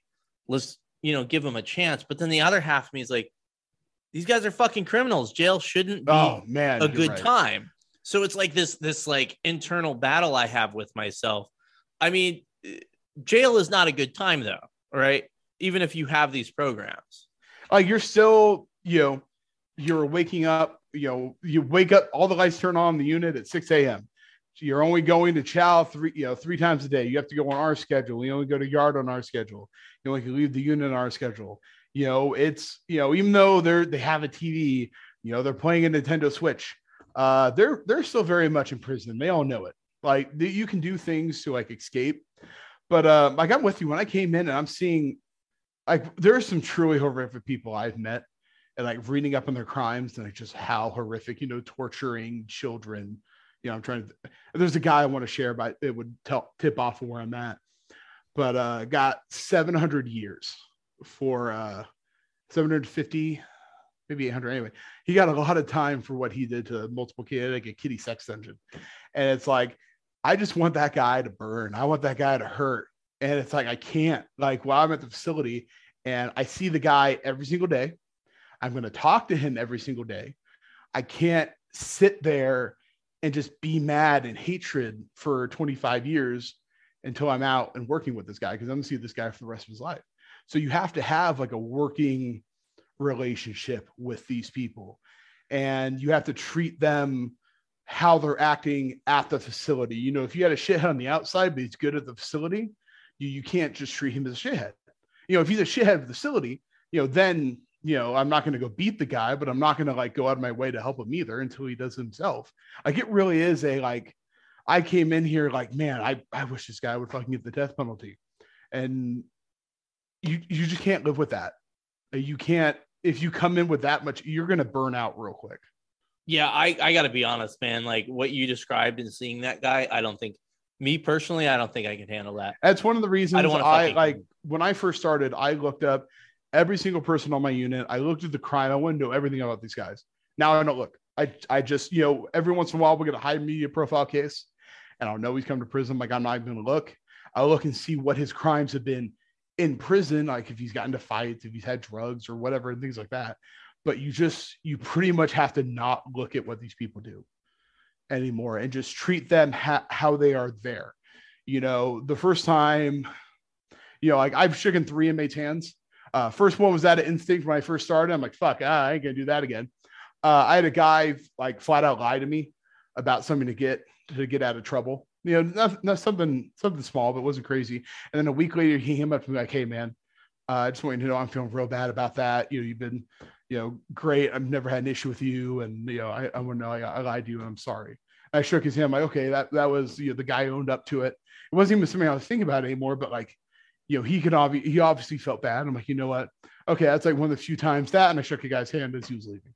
But you have to treat them how they are at the facility. You're not their friends. You're not their, you're not their parents, but you're kind of it's weird. It's like I said, you're like a different, you wear a lot of different hats, but you empathize. You have to empathize with these people. You don't sympathize. And that's just kind of how you have to roll there. You just can't walk in being hatred and like, I hate this guy. This is what he did, blah, blah, blah. I'm going to make his life miserable. Hey, were you pretty good today? Yeah. Okay, cool. I'm not going to give you shit. They're living their lives. They're living, think of prison as they're in a fucking condo and you're the fucking manager. And as long as they're doing okay, you're no reason to fucking evict them or do anything bad to them. Well, I mean, it's not your role to. Yeah. We're not the punishment. We are as the officers, not the punishment. The being in the facility, the taking away their freedoms, taking away their rights, that is the punishment. We are there to enforce the punishment, as in, making sure that, they're staying at the facility, making sure they're following all the rules. But I'm not there to like dole out fucking corporal punishment, every time this guy goes out of place. That's just not what we do. Now, here's a question that I have that I want to know if it's a real thing. The conjugal visits, is that an actual thing? Our state, no. So I've, and this is me looking it up just very briefly. I've heard some states out there do that or used to do that, but our state, no. We have a visiting room. You're allowed to hold somebody's hand. You're allowed to have a 3-second kiss, and they are on that for 3 seconds. Like the officer will watch these people make out for 3 seconds. Like, hey, time's up. And that's pretty much it. Granted, we caught a person bringing in drugs when they were kissing a fucking marijuana. I think it came out of their mouth. They did a really bad job of it. But most of the drugs are coming in from staff. It's not from the visitors, but they do come in from the visitors. Now, hold on. Now, I got like a bunch of questions based off of that. I wanted to step real quick on the visit thing. Yeah. That's crazy to me. Like the conjugal visit, like, oh, you're in jail, but somebody can come crazy. And fuck. That's you want to be the orderly that cleans that? Hey, bud, I'm going to pay you $70 a month to go clean semen off a wall. That seems like a terrible job. Well, and then, I mean, I got to be honest. I'm kind of surprised they even get to hold hands and kiss. I would, to me, so they sit at the table. The tables, I don't know exactly. I say 4-foot table or whatever. So you have to lean a little bit and you can hold hands. But that's about it. You can't like go around the table because we've seen people get jerked off. We've seen people like footsie their dicks, person footsie their vagina. You see everything. That's why you have people separate across. You can have up to like 3 people at a visit, and like each person's on one side of a table. So like there's a lot of rules for visitation when they come in. They can't dress slutty. We have a standard. Basically, the standard is Sunday church. We will give people bright green scrubs, pants and shirt to cover up if the clothing they come in is like too revealing and stuff like that. But visiting, for the most part, you don't have too much issue. You do have stuff every once in a while, but it's not. Most people, we've never had a fight in the visiting room because that's just the one area people don't fuck with. You don't fuck with the family. You don't fuck with a person with their kids. How often can you get a visitor? So with COVID at the current moment, you have to schedule online. And you only have 1 visit a week. Before, someone could show up almost every day if they wanted to and have a visit. 2 hours here. I haven't worked visiting in a while. It's either 2 or 3 hour session in the morning, 2 or 3 hour session in the afternoon. Fuck and that. That's it. Fuck that. They're in jail. Fuck them. I just be like, fuck that. The family contact is one of the key things to like rehabilitation. So says the department. And I don't know, if you're seeing your kid and stuff like that, like it's probably not a bad thing to show people what they're missing. Like, hey, I'm not seeing. If they're there every day, they're not really missing them. Yeah, you're right. And granted, we're in a smaller town and only a few people really have that privilege of having their family live in town. Most people, they have to travel to get out here. But you do have those people that like have moved out here to to see their people every day and stuff. So it's like you're seeing the apple, you're hungry, you see the apple, you can only touch it, you can't eat it, kind of thing. Fair enough. Yeah, I would say it. Well, let's talk a little bit about we were going to talk about footsies, but I think that's probably self-explanatory. But you said something that I wanted to key on a little bit. You said most of the issues is staff bringing it in. Now, is that officers or is that like, the food service folks or? Well, it's a mix. Like, it's not as rampant as people think it is. Like, you see everything from like, the inmate hands the officer $20 and he looks the other way and they go fight in the shower. It happens. Look at the Vicky White thing. It's, we don't know enough about her. We don't know a lot of stuff, but I'm willing to bet it was a lonely old lady that got sweet talked. And when you're on a unit, so our housing units, this is the one thing I hate. The state doesn't want to pay to double up the housing units. So when you're on a unit for 8 hours, even if you come in fresh, shoe shine, you're ready to go, you know how to do it. You get to know these people for a while. You get to talk to these people. Some of these people are here for a long time and you get bored. You only could run so many phone signups. You only can tell people to shut the hell up in the TV room so much. You get a lot of repetition and sometimes you get to bullshitting with people. And I think that's how people get compromised. Vicky White, it didn't say she was married. So I'm willing to bet she was just lonely. And you had a guy that over the course of years, I think they said they had like a 2-something year, every single day, just slowly talking to her. It's going to get you. Like, one thing I like about our facility is you have to. So You work a post for a certain amount of time, and then they will move you, and you cannot work that post again unless you like work a trade or some overtime. But you don't work that post again for 3 years. They force you to rotate, and so you don't get too comfortable at a spot. And I think that's kind of the way to go. Granted, that doesn't solve all the issues, but I think people get comfortable in their location. And sometimes they're sitting there bullshitting, and they're like, "Hey, I just got a divorce slip. Hey, I really like fishing. Oh, I like fishing too." You sit there and bullshit with the guys, and some people unfortunately develop friendships. And that's the thing. You can't be friends. There are 30,000 people or whatever in our state. You can fuck, you can friend anybody else in the entire world, the 7 other billion people, just not these 30,000 people. And considering you see those people sometimes more than your family, I see how people have been compromised. Well, let's talk about the compromise thing. Let's talk about the compromise thing, and I guess we won't wait for Vicky White because we're here now. We're bringing it up all the way. We're bringing it up now. So the compromise thing, let me ask you a few questions. So where you're at, do you have female officers with male inmates? Yeah. So our facility, I don't have rough exact numbers for you, but I would say probably about 30% of our employees combined across security, food service, and everything are about female. Okay. So do you guys have women there too, as far as inmates, or just no? So our facility is only male. Okay. Because I guess it would make sense to me that you would have, female guards in a female facility and male guards in a male facility, but I guess it doesn't work that way. Unfortunately, you can't. So our policies, like, let's say we have, unless there's a bona fide emergency, riot, murder, something, only a male can strip a male, only a female can strip a female. So that's why you have to have a mix at a facility. So like even our female prison, it's probably 50, 60% male still. Also not a lot of women want to apply. Or, they do. I mean, we have a lot of kick-ass women, don't get me wrong. But, the amount of people that want to work in a prison is already low, but it skews towards the male. Like we got a lot of people, a lot of military folks, for example. Okay. So I guess as far as compromise go, now, before we get to the Vicky White thing, let's say like a heterosexual dude, can they be quote unquote compromised by some of these folks? Not even just like, let's say you make a friend. Like, and that's what I'm talking about. I'm not necessarily saying like compromise, like they're going to blow each other. I mean, compromise, like, they're going to give happened. People... I'm not going to get any specifics about, like, we've had, half a dozen staff in the 7 years I've been there, confirmed, everything low from, we had one lady when she came to our prison, after working there for 6 months, she got an old boyfriend from high school.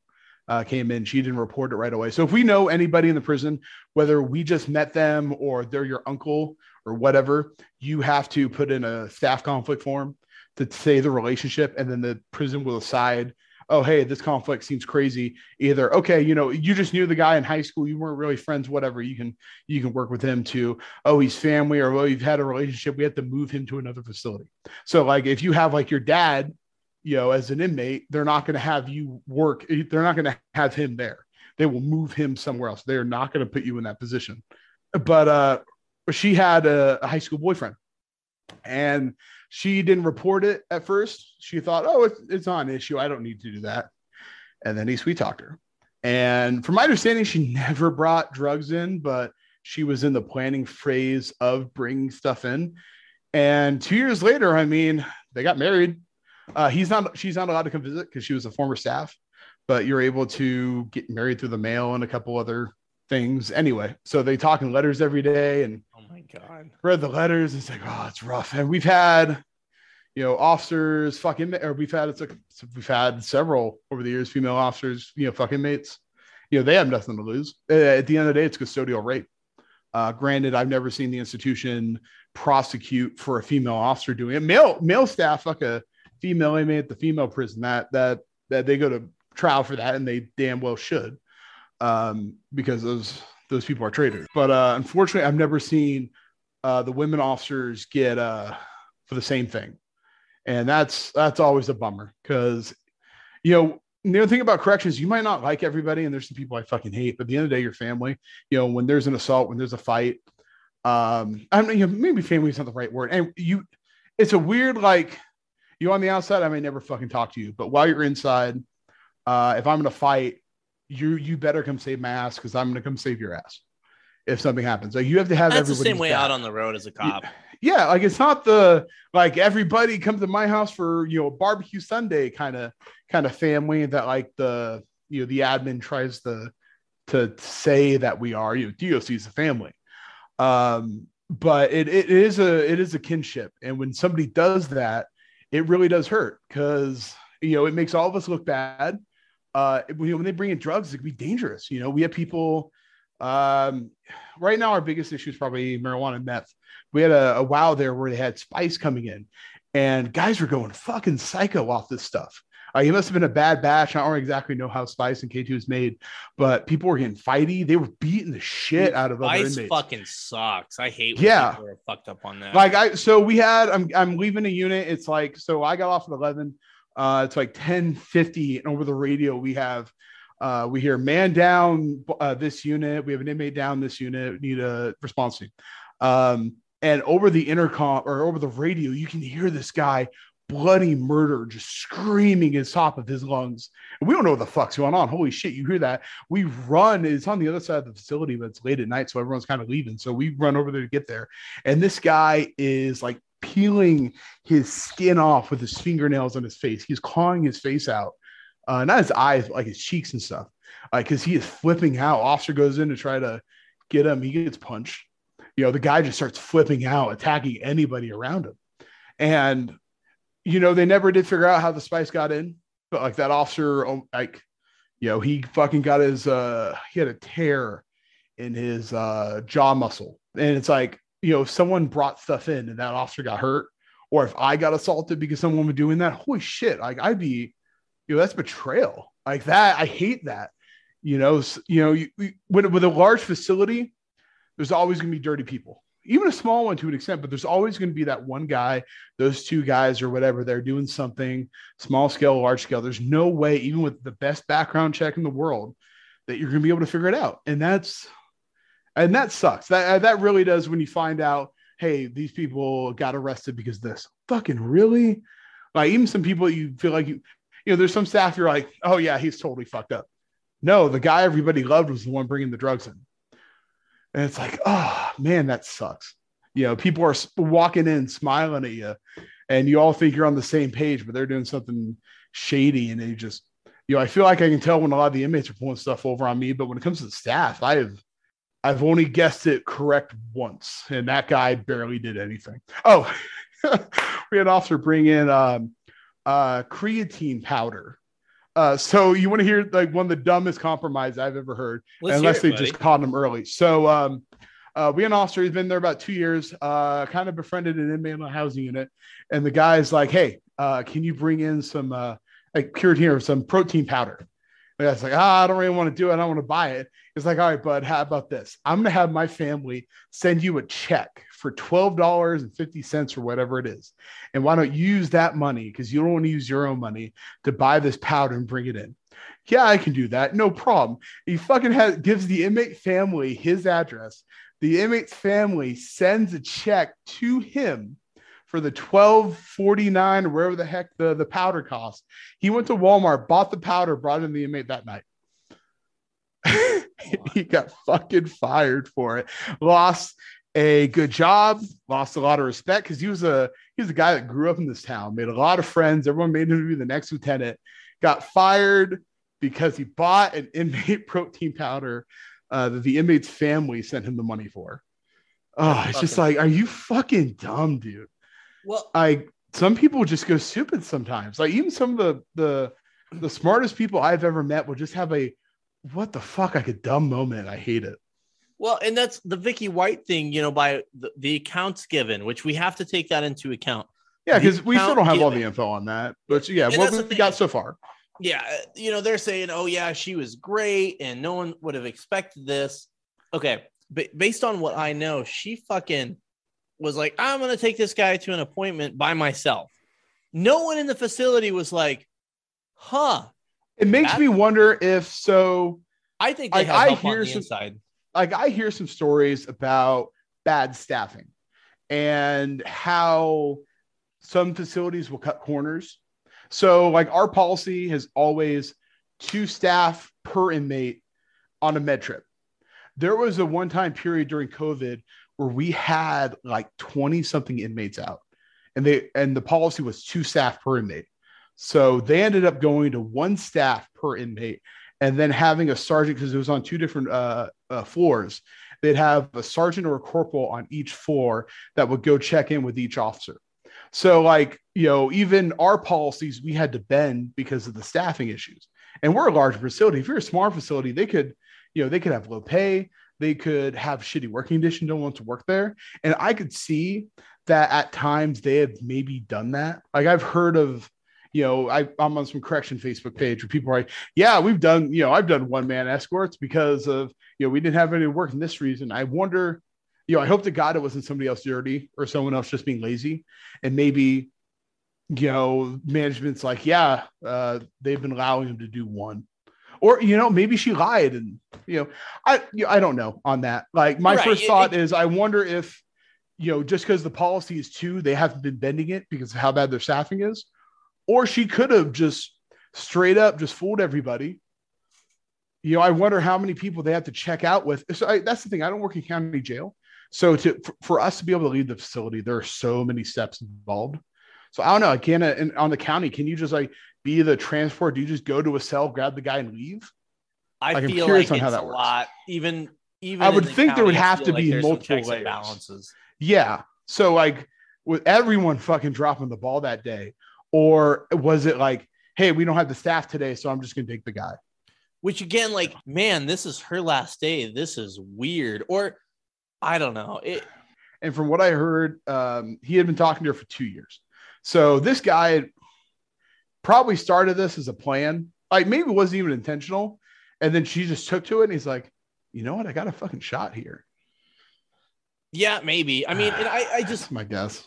I actually did a video on YouTube about this because people were saying, because I made some memes that the first one, I didn't know she died. And to be fair, the second one, I was well aware she died, but I look, man, like I'm not like celebrating her death or anything like that, but she fucked up big, and sometimes she when you fuck up, you need knew to be what mocked. she was doing. I hate and the while I'm not compromise going to thing. go out and like praise her death, I'm not as broken up about it as I thought it would be. Like a person dying is so bad. Like when we have an inmate die, like it's still a person. Like it's tough, but I'm not going to go out there and throw a parade, or mourn him that much, because she betrayed everybody's trust, and I wish she didn't die, but I can't say I'm too broken up about it.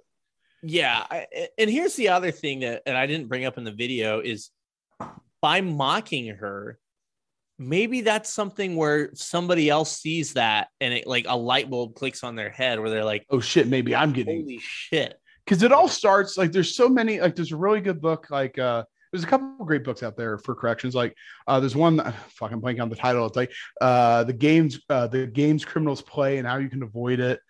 Downing the Duck. Like it all just starts so small, with just people sweet talking you. Like if people are in for the rest of their life, all they have to do is just talk to you once a day. Okay, I know the guy now. And then you say hi, you know their name, and they just slowly working you over years and years. And my policy for not doing that is not knowing anybody's name. I'll call them like their last name and be professional, but I don't want to talk to these fucking guys. Like I don't come to prison like, hey, I'm really looking forward to talking to this person. No, dude, I'll talk to you about your issue, but get the fuck away from my desk. Like I'm not going to be an asshole, but I'm not like you have those really high strung, high maintenance inmates that want to be at the desk all the time and talk to you. And there's some officers that will sit there and bullshit with them. I just like go on the computer, I'll start reading a report, and they're trying to talk to me. I'm like, dude, sorry, I'm not interested.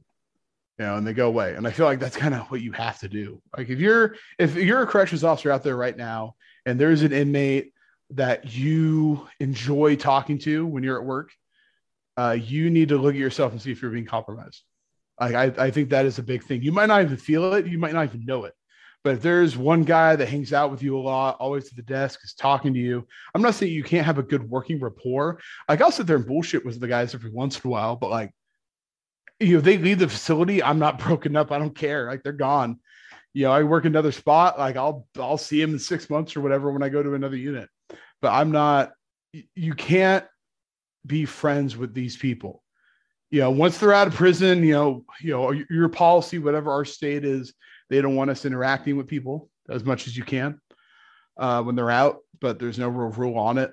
Like you can have a friend when you're outside or whatever, but while they're in custody, you cannot be friends with these people. They're not subhuman, but they are not your friends. Yeah, they are clearly not your friends. Don't be friends with prisoners, folks. Yeah, just don't. Like, it's not worth it. How do you tell? Like, I always try to picture that conversation when I brought up earlier about the officer bringing the protein powder. Like, how do you tell your wife? So he had a wife with 3 kids. I think the oldest was like 5. How do you go to your wife and tell her and your kids, hey, I just got fired from my $70,000 a year job with bonuses and all this stuff because I brought in inmate protein powder? Like, how do you have that conversation? How do you not get your wife just like, I married a fucking idiot and leave you? Like that warps that fucking blows my mind. Like, how do your family and people on the outside are the most important people. If you don't have a lot of friends, like another thing, go make friends outside of corrections. Like, I got some buddies at the prison. I love them. We'll go out, we'll shoot, we'll have a good time, but you need to get grounded. You need to have family and people that you care about that aren't at your facility, that aren't around inmates. You need to have positive influence that aren't just the prison, because there are some people that I see that their life is prison. And you probably have a similar thing on the outside where, like, I'm the cop 24/7, whether I'm on duty or off. And I feel like those are the guys that burn out. Those are the guys that drink themselves to death. And those are some of the guys that get compromised. Like, when you have things on the outside that you can lose, I feel like you're more likely to not fuck up on the inside. That makes sense. No, not all of it, mind you, but like for the most part. Let me ask you this, because when something big happens nationwide on the outside, all of a sudden there's training. Like, everybody's going to get an email and like, hey, go watch this training video about whatever. Are you guys getting training videos? Like, hey, so we get some of that. Oh, we get some of that stuff. So like prison stuff, like I was talking about earlier, it's a lot more secretive. Something happens in a prison, it doesn't necessarily make the national news. It doesn't necessarily affect us sometimes. Like for you guys, some guy does something dumb in a state on the other side of the country, and you're in and some guy can kill a dude in Maine, Portland, Maine, and the guy in San Diego, California is dealing with a riot because of it. That's fucking nuts. We had when I started somewhere around 2015, you had those guys in New York were able to sweet talk that lady that worked out their physical plant. And was able to help the 2 guys escape. I remember we did an internal security audit after that happened, where we were looking at every tool, looking at every cell, everywhere, making sure that there's no way to break out and things like that. So like sometimes what happens on the outside affects us, but it's not a whole lot, unfortunately. Well, and to be completely honest, there's sometimes you can learn something from somebody else's fuck up, which always drives me nuts when I see a department fuck something up that another department is already fucked up. Yeah. Like that's like, I'm trying to think exactly. So like there was a riot in Arizona, and were having issues with the radios and things like that. And I remember we did a security audit because of that, and we saw that our radios were deficient and we upgraded. So it's nice when we have a department that does that. But yeah, I'm with you. Like sometimes you can see some people do some dumb shit and just like, why are we doing the same thing that this state's doing, even though we know it's not right, and then we get sued later because of it. So now let me ask you to change directions a little bit. Obviously on the outside, law enforcement has changed a lot really since like 2014, and then more big changes in 2020. Has your job changed a lot in the last 7 years, taking out the COVID? So segregation has been a big thing. So we don't have we have a 200 bed segregation. We don't have like what people think of, you throw them in a box, there's no window. So our segregation is like the first floor. So you have a long tier. You have, say, half mile, quarter mile tier, and you have cells on each side, and they have a window that look at each other. So you'll be able to talk to the person across from you a little bit. So there's a window that you can see people moving and stuff like that. And then upstairs is actually double bunked. So some of the segregation cells even have a cellie. They're able to get out of their cells and things like that. Anyway, we've been trying to go away from segregation for better or for worse. It used to be when an inmate ran up to an officer and said, "Fuck you." Hey, that was an instant seg shot. Unfortunately, it's not a seg shot all the time anymore. The amount of time that they can spend in segregation is less. The max we currently allow is 6 months outside of the worst of the worst, the absolute worst of the worst offenders. And then we have a special prison for those folks. But we're cutting our bunk space from like 200 to like 100, forcing us to only keep the worst of the worst within our facility. We've cut down, like if you can do a 2-on-1, if you go on a 1-on-1 fight, maybe get like 30 to 60 days in seg. If you go on a 3-on-1 or higher, it might be like 6 months. Or if you use a weapon, they've cut that down in half. Segregation now. So I got mandatory to seg the other night. We had movies in seg now. Some people, so we have different incentive levels in our segregation. You started like 1 or 2, and then you work your way up to 5 for how good you've been. You haven't had any issues. You've completed programming. So everyone that comes into segregations, there's like anger management or different kind of programs that they can do. And then we pull them out. So we never had phone calls in seg. You were in seg, you never had a phone call. Now you can send a kite to a person and one of our seg staff, and now you can have a 10-minute phone call once a week. You can now have your MP3 player in seg as long as you're a high enough incentive level. They'll pull you out and strap you to a desk into a classroom. The other night they were watching Atomic Blonde. We had 6 inmates out there and they're sitting bullshitting for 3 hours. It's saying isn't what it used to be. You're not just throwing people in a dark hole. And again, you're giving people things to lose. And we don't get motherfucked that much to say. We used to be, before I started, especially, there were cell extractions every single night. These guys were going to fight. That's all there was. There was nothing. They'd get a book and that's it. And they would just want to fight, and they would cover up their windows. They would, they would clog up their toilet and flood the tears and things like that. Now, because they have their MP3 player, and they don't fuck around as much. For better or for worse, it's caused less issues for our staff, and I feel like that's better. But again, we're cutting the amount of time. There are some people that see it as a revolving door of, hey, I can do this and now get out quicker. But it's not as negative as I initially thought it was going to be. Our numbers of people going or even committing the crimes within the prison are less now because of all the kind of programs and incentives we're doing. And then doing the seg stuff, we just don't have as much trouble as we used to. Let me ask you about so a 3-on-1 assault or a 3-on-1 fight is, basically an assault. Technically in our state, a 2-on-1 can be considered depending on, how physical and stuff they get. So that will get forwarded to the state police. Okay. That was my question are those actually investigated as crimes where they could potentially go back to court and get more time or no? Any assault or any crime that's on the outside could also be inside. So we've had, oh boy. So we had a fight on one of our housing units. So this, oh man. So this sex offender, got punched in the face. He went up to the officer and said, "Hey, I got punched in the face." And the officer, he was pretty new. He calls the sergeant and goes, "Hey, they just happened. What the fuck?" The sergeant sends 2 staff to the unit to go figure out what the fuck's going on because the new officer's kind of freaking out. "Oh my God, just got punched. What do I do?" Anyway, so the officers over there, they get over there and they're talking to the inmate like, "Hey, what's going on?" And the inmate walks out to the day room, points to one of the biggest fucking white supremacists, 6'5", 300 pounds, like all fucking muscle. He's like, "That man right there, he assaulted me," in a day room of like 50 inmates.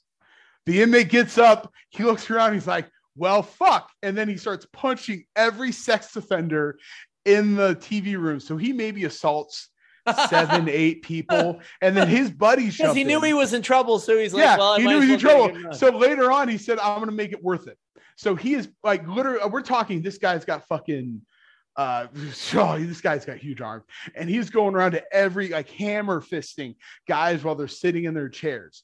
And then his buddies all jump up from the same gang because they want to join it because his buddy's going in. So they're not attacking the staff. They're attacking all the men. So we have trying to remember the exact numbers, maybe a 6-on-12 6 on 10, something like that.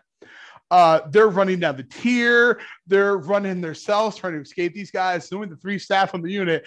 And the officer's just like, from what I heard, he just yelled, "Oh, fuck," as loud as he could.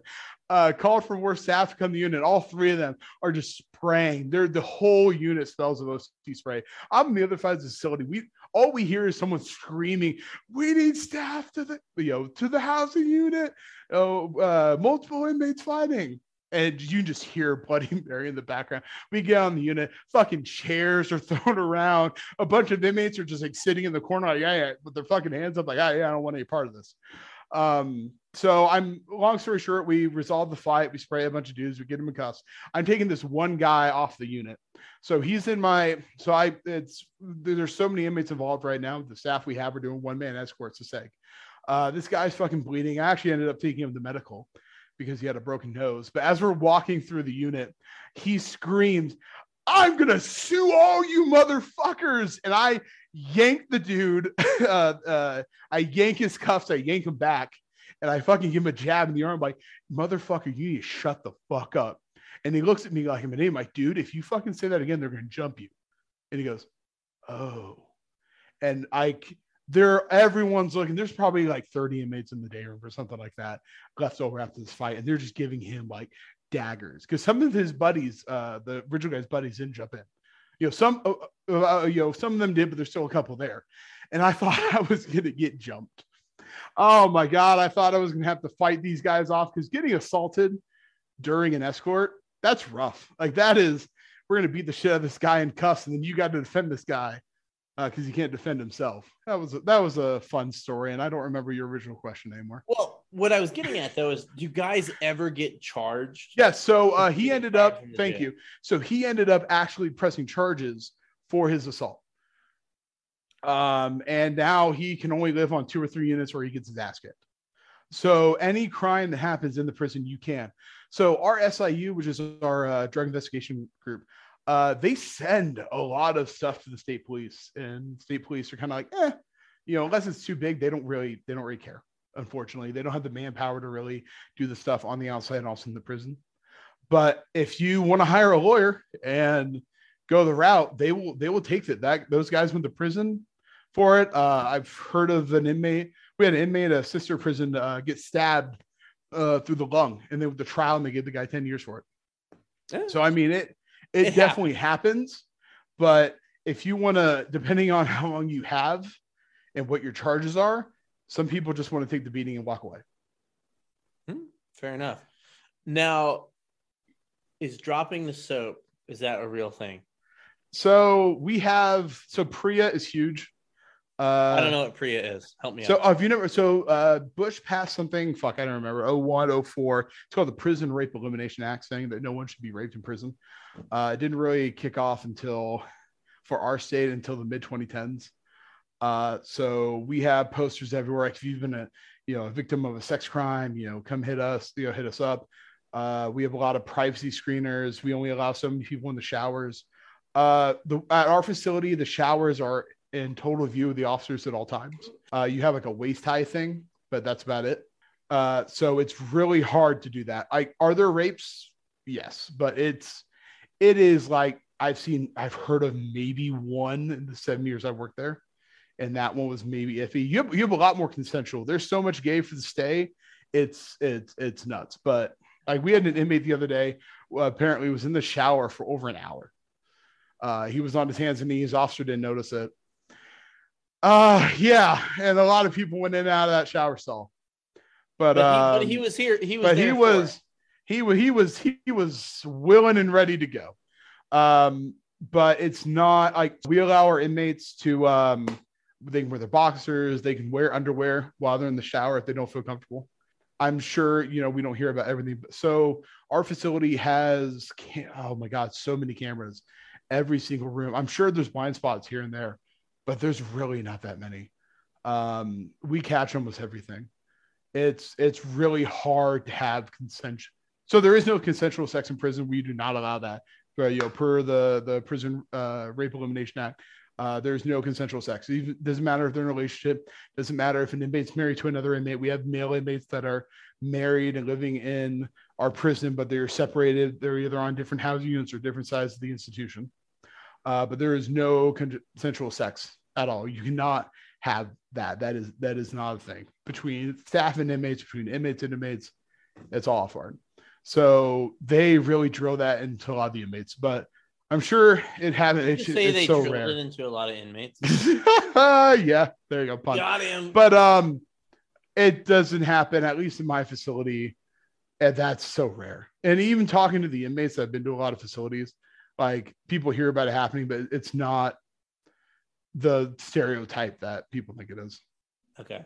Granted, I don't know. Maybe Louisiana is terrible and they have it happen all the time, but at least for our state, it's more of a rarity. It happens, but it's a couple of times a year.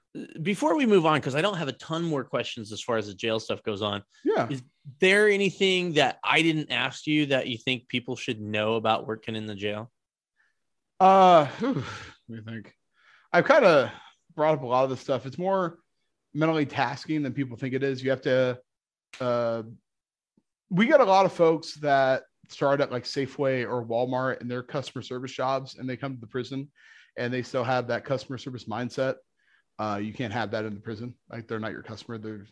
I guess you can think of them as clients, but that wouldn't even really be a right term for it. You have to be able to multitask. This isn't your grandfather's prison anymore. You don't just sit around doing nothing, wait for something to happen. There's a lot more engagement. There's a lot more you having to go out and stop fires. And, not everybody's good at that. Some people just want to sit around and collect a paycheck. And we have those staff too, but it's just, there's a lot more involved in working in a prison than people realize. And there's also a lot of boredom too. And if you're not okay with downtime, I'm not going to say, when I came in, I'm like, I want to see a fight. And then I remember a year in, I heard, we had a fight on this unit. I remember my first thought was paperwork.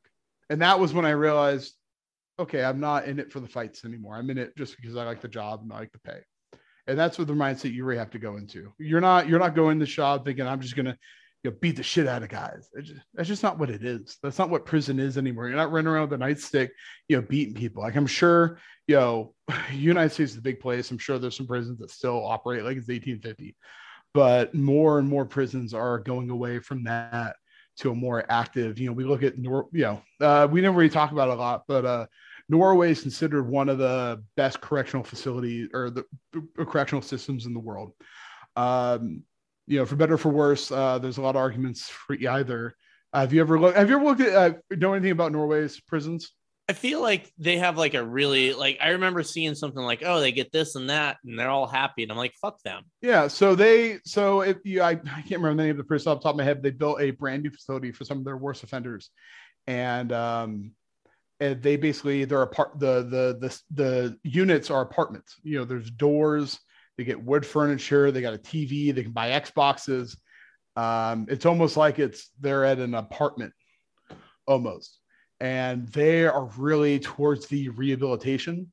There's jobs. They have inmates inmate run restaurants that people can pay money to go to and things like that. Like it's, wood shop.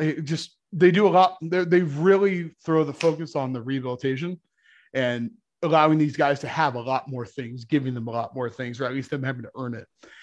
And in their facilities, they don't have as many fights. They don't have as many rights. Like they still have them.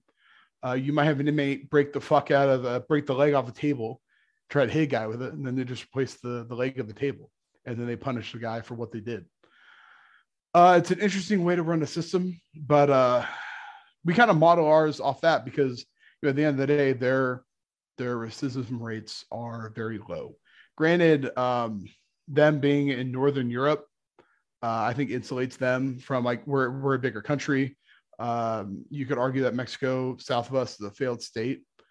So it has a lot of, crime that comes over, and it causes, we have a lot of folks in our prison for, drug trafficking and things like that, cartel members that, Norway doesn't have. At the end of the day, their system, they're doing something that works. And we're trying to model that to an extent. We can't, 100% we cannot copy what they do, but are trying to take influence from things that they do. And it's definitely making our system softer. And in some good ways, some bad ways, like, if there's, if someone goes up to an officer and says, fuck you, or go fuck yourself, and goes off on the guy, I think you should be removed from the unit, because especially if the officer's new, they're now afraid. They're now having to live with the, humiliation of everyone around them. You're on a unit with 80 guys trying to be the authority figure, and some guy just goes off on you. You get the guy off the unit, the show that you're in control. And then when the guy just comes back to the unit with a slap on the wrist, it kind of shows that you lost a little bit of control, and you feel like the prison doesn't have your back as much. So like that kind of stuff kind of bugs me, but we don't have as much of that as we used to, because of the things that we do, the things that, when I say they have TVs and switches, like they're allowed to they buy those with their own money. We don't give them any of these things, and then we can take it away when they do, bad stuff. MP3 players, they have tablets. So we have tablets on the unit. They can check them out with the officers, and they have like preset sites that they can go to. Like there's like a movie app, not Netflix or anything like that, but like a prison room movie app, and like music they can listen to. They can check like CNN's website and things like that. And they don't want to lose that. And it's, a couple years in now, I think it's been better for us in the long run, but there's still times here and there where I kind of have to grit my teeth because I don't like this specific scenario. But as a whole, I think it's better, and it's a lot easier to work in a prison than it used to be. You're not coming home with, blood on your boots like every night. We had a guy, he came up from, so I kind of taught, the guy, I think I brought him up earlier about the private prison. He was a lieutenant in Corrections of America. Before he was that, he worked in the Arizona prison, the state prison. He was talking about like every night he would come home in the early 90s, like blood on his boots. Like they would fight. Like they didn't have OC spray or anything, that they would just be fighting inmates all day. He would have black and blues all over his body. And as when he was younger, he was like, yeah, I'm into that. But now he's paying for it. And it's like, I've been assaulted once. I've had to get in and get physical on guys, but not to the extent that I've read about, or even, the people I've been there 20 years, like, man, it's a lot quieter than it used to be, knock on wood, because they said the Q word, but, oh, you just fucked yourself. Yeah. Hey, you know what? It's my Saturday. If I get fucked on Friday, then I guess it is what it is. Well, but, working in prison is not as bad as it used to be. I think more people can do it now. You just need to kind of have the mental fortitude to be able to, not get swayed by some of these guys and be able to deal with the boredom to an extent. Well, and not to go too far off onto like a wild tangent, but I feel like, again, I have the two guys on my shoulder. One guy's like, well, we need to get these guys rehabilitated, so when they are out, they're decent human beings. When they get out, most people are going to get out. Like, that's the thing. Not everybody is going to be in the, I don't have the numbers in front of me, but I would say like 85+% of the people are going to get out. They're going to be your neighbor. The apartment I lived in before I bought my home, I had a former inmate move in 2 doors down. He had spent 6 years in prison. I had him on a unit. I sent him to SEG once. He was my fucking neighbor. I saw him. He saw my family. And you know what? I treated the guy decently, with respect. I didn't go outside the rules. I didn't try to make a target of him or anything. And we always had a cordial relationship on the outside. Hey, neighbor, how you doing? Yeah, how you doing? I didn't go over for a barbecue. I didn't go like say hi to anything, but you know what? Those people are coming out. And as much as that guy who raped the girl, like I want to beat the shit out of that guy. There's this part of me that like, I hate that dude, but you know what? He's not going to be in prison forever. And even if he is, like, that's not right. Well, the rape guy's a different subject. But he's coming, but he's going to get out. He's going to be your neighbor. He's going to be your cook when you go to Denny's. He's going to come to your home and install your cable TV or internet. So at the end of the day, these people are getting out. And as much as we want to punish, what kind of to think of the people as a product, what kind of product do you want to make when they come in? You think of these guys coming in as raw materials. What do you want them to be like when they leave? You want to have a high quality product, is how some people have always talked about it, but you want them to be better so they don't go out and reoffend, or, when I see them on the street, they don't automatically come and attack me. I have family members that have been in prison, like have done time. and they're good dudes. People fuck up. That's the other thing I think we think about sometimes is somebody's been in prison, they're automatically a bad dude. And I always go on these rants about how our society is too forgiving. But let's be honest. You paid your debt to society. You fucked up. You did your time. I'm about second chances. Now, pedos and rapists, no, in my humble opinion in my brain, but we'll move past that. So like guys will do some dumb shit and they fucked up. They know they fucked up. They get into a fight. You're drinking. You get into a fight at a bar. You beat the shit out of the guy. You get 10 years. I mean, you beat the shit out of the guy, but like you could have been a really decent person before and you massively fucked up. Do you get a second chance? Like you yes, should. I think you should. That guy you beat up is probably going to be scarred for life, but that's on a death penalty. That's on a life in prison kind of crime. So you're going to get out. And, hopefully we give some of these guys like a chance. And that's the thing, right? Because if, like I said, I have the two guys on my shoulder. One guy's like, fuck these guys. And the other half's like, hold on a second. They need the second chance. So I kind of go back and forth on my thoughts with that. But copying other systems, I don't think that's necessarily a bad thing. But sometimes I think people look at something, they're like, well, this country does this, so we should do this. We are not that country. We have way different problems. We're in a different part of the world. We have different population. We have different laws. We have different. I think it's okay to model different things. Like I look at that. You can take inspiration. Exactly. I feel is you look at this and be like, you know what we're doing. Obviously, every person in my state be like, hey, the prison system doesn't work. Okay, we might not be 100%, but there are things we can do to be better. And where can we look at across the country, across the planet, and see what they're doing? And you know what? Maybe they have one or two things that are better than we do.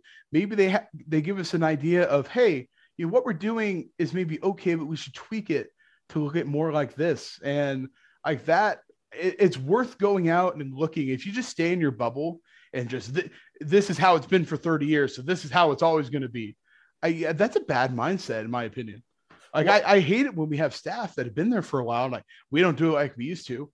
Well, yeah, the way you did it was fucked. Like, in some regards, not everything, but like, I always hate that mentality of just because we always did it, that's how we're doing it. Well, I look at myself as like a dude that I'm not like this. I'm a self-made man and I've done things my own way.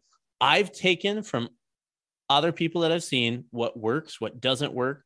I look at myself. I'm like, I was doing that. That didn't work. That was fucked up. And I think that can translate to anything you do. Like if you're an officer out on the road, maybe you did something a certain way and you're like, I could do things better. You're in corrections. You looked at something a different way. You can do things better, but you just can't, I can't look at like my neighbor and be like, I'm going to be exactly like him because you know what? I'm not him, but it's okay to learn through others' mistakes. Phenomenal. When we started the shop, you want to talk about just taking inspiration from other systems, as a person, like I have read a lot of different corrections books. I'm part of a lot of different, corrections Facebook page, try not to share a lot of info because a lot of those people are just former inmates. But reading about different stories, like so we're able to look at any like fight, any issue that's happened to any prison system. We have a software that we can share reports, and I like to read about other people's experience because when I started the shop, I was terrible. I think everybody is. Like you try to throw somebody in at 21 or like or 18, whatever the age is for these jobs across the state, and like you got a 20-year staff that goes in their unit their first day and they come back. This guy's a train wreck. Like motherfucker, it's their first day, their first week, their first month. Like they will get better over time. It really is your first couple weeks. I remember running my first line movement.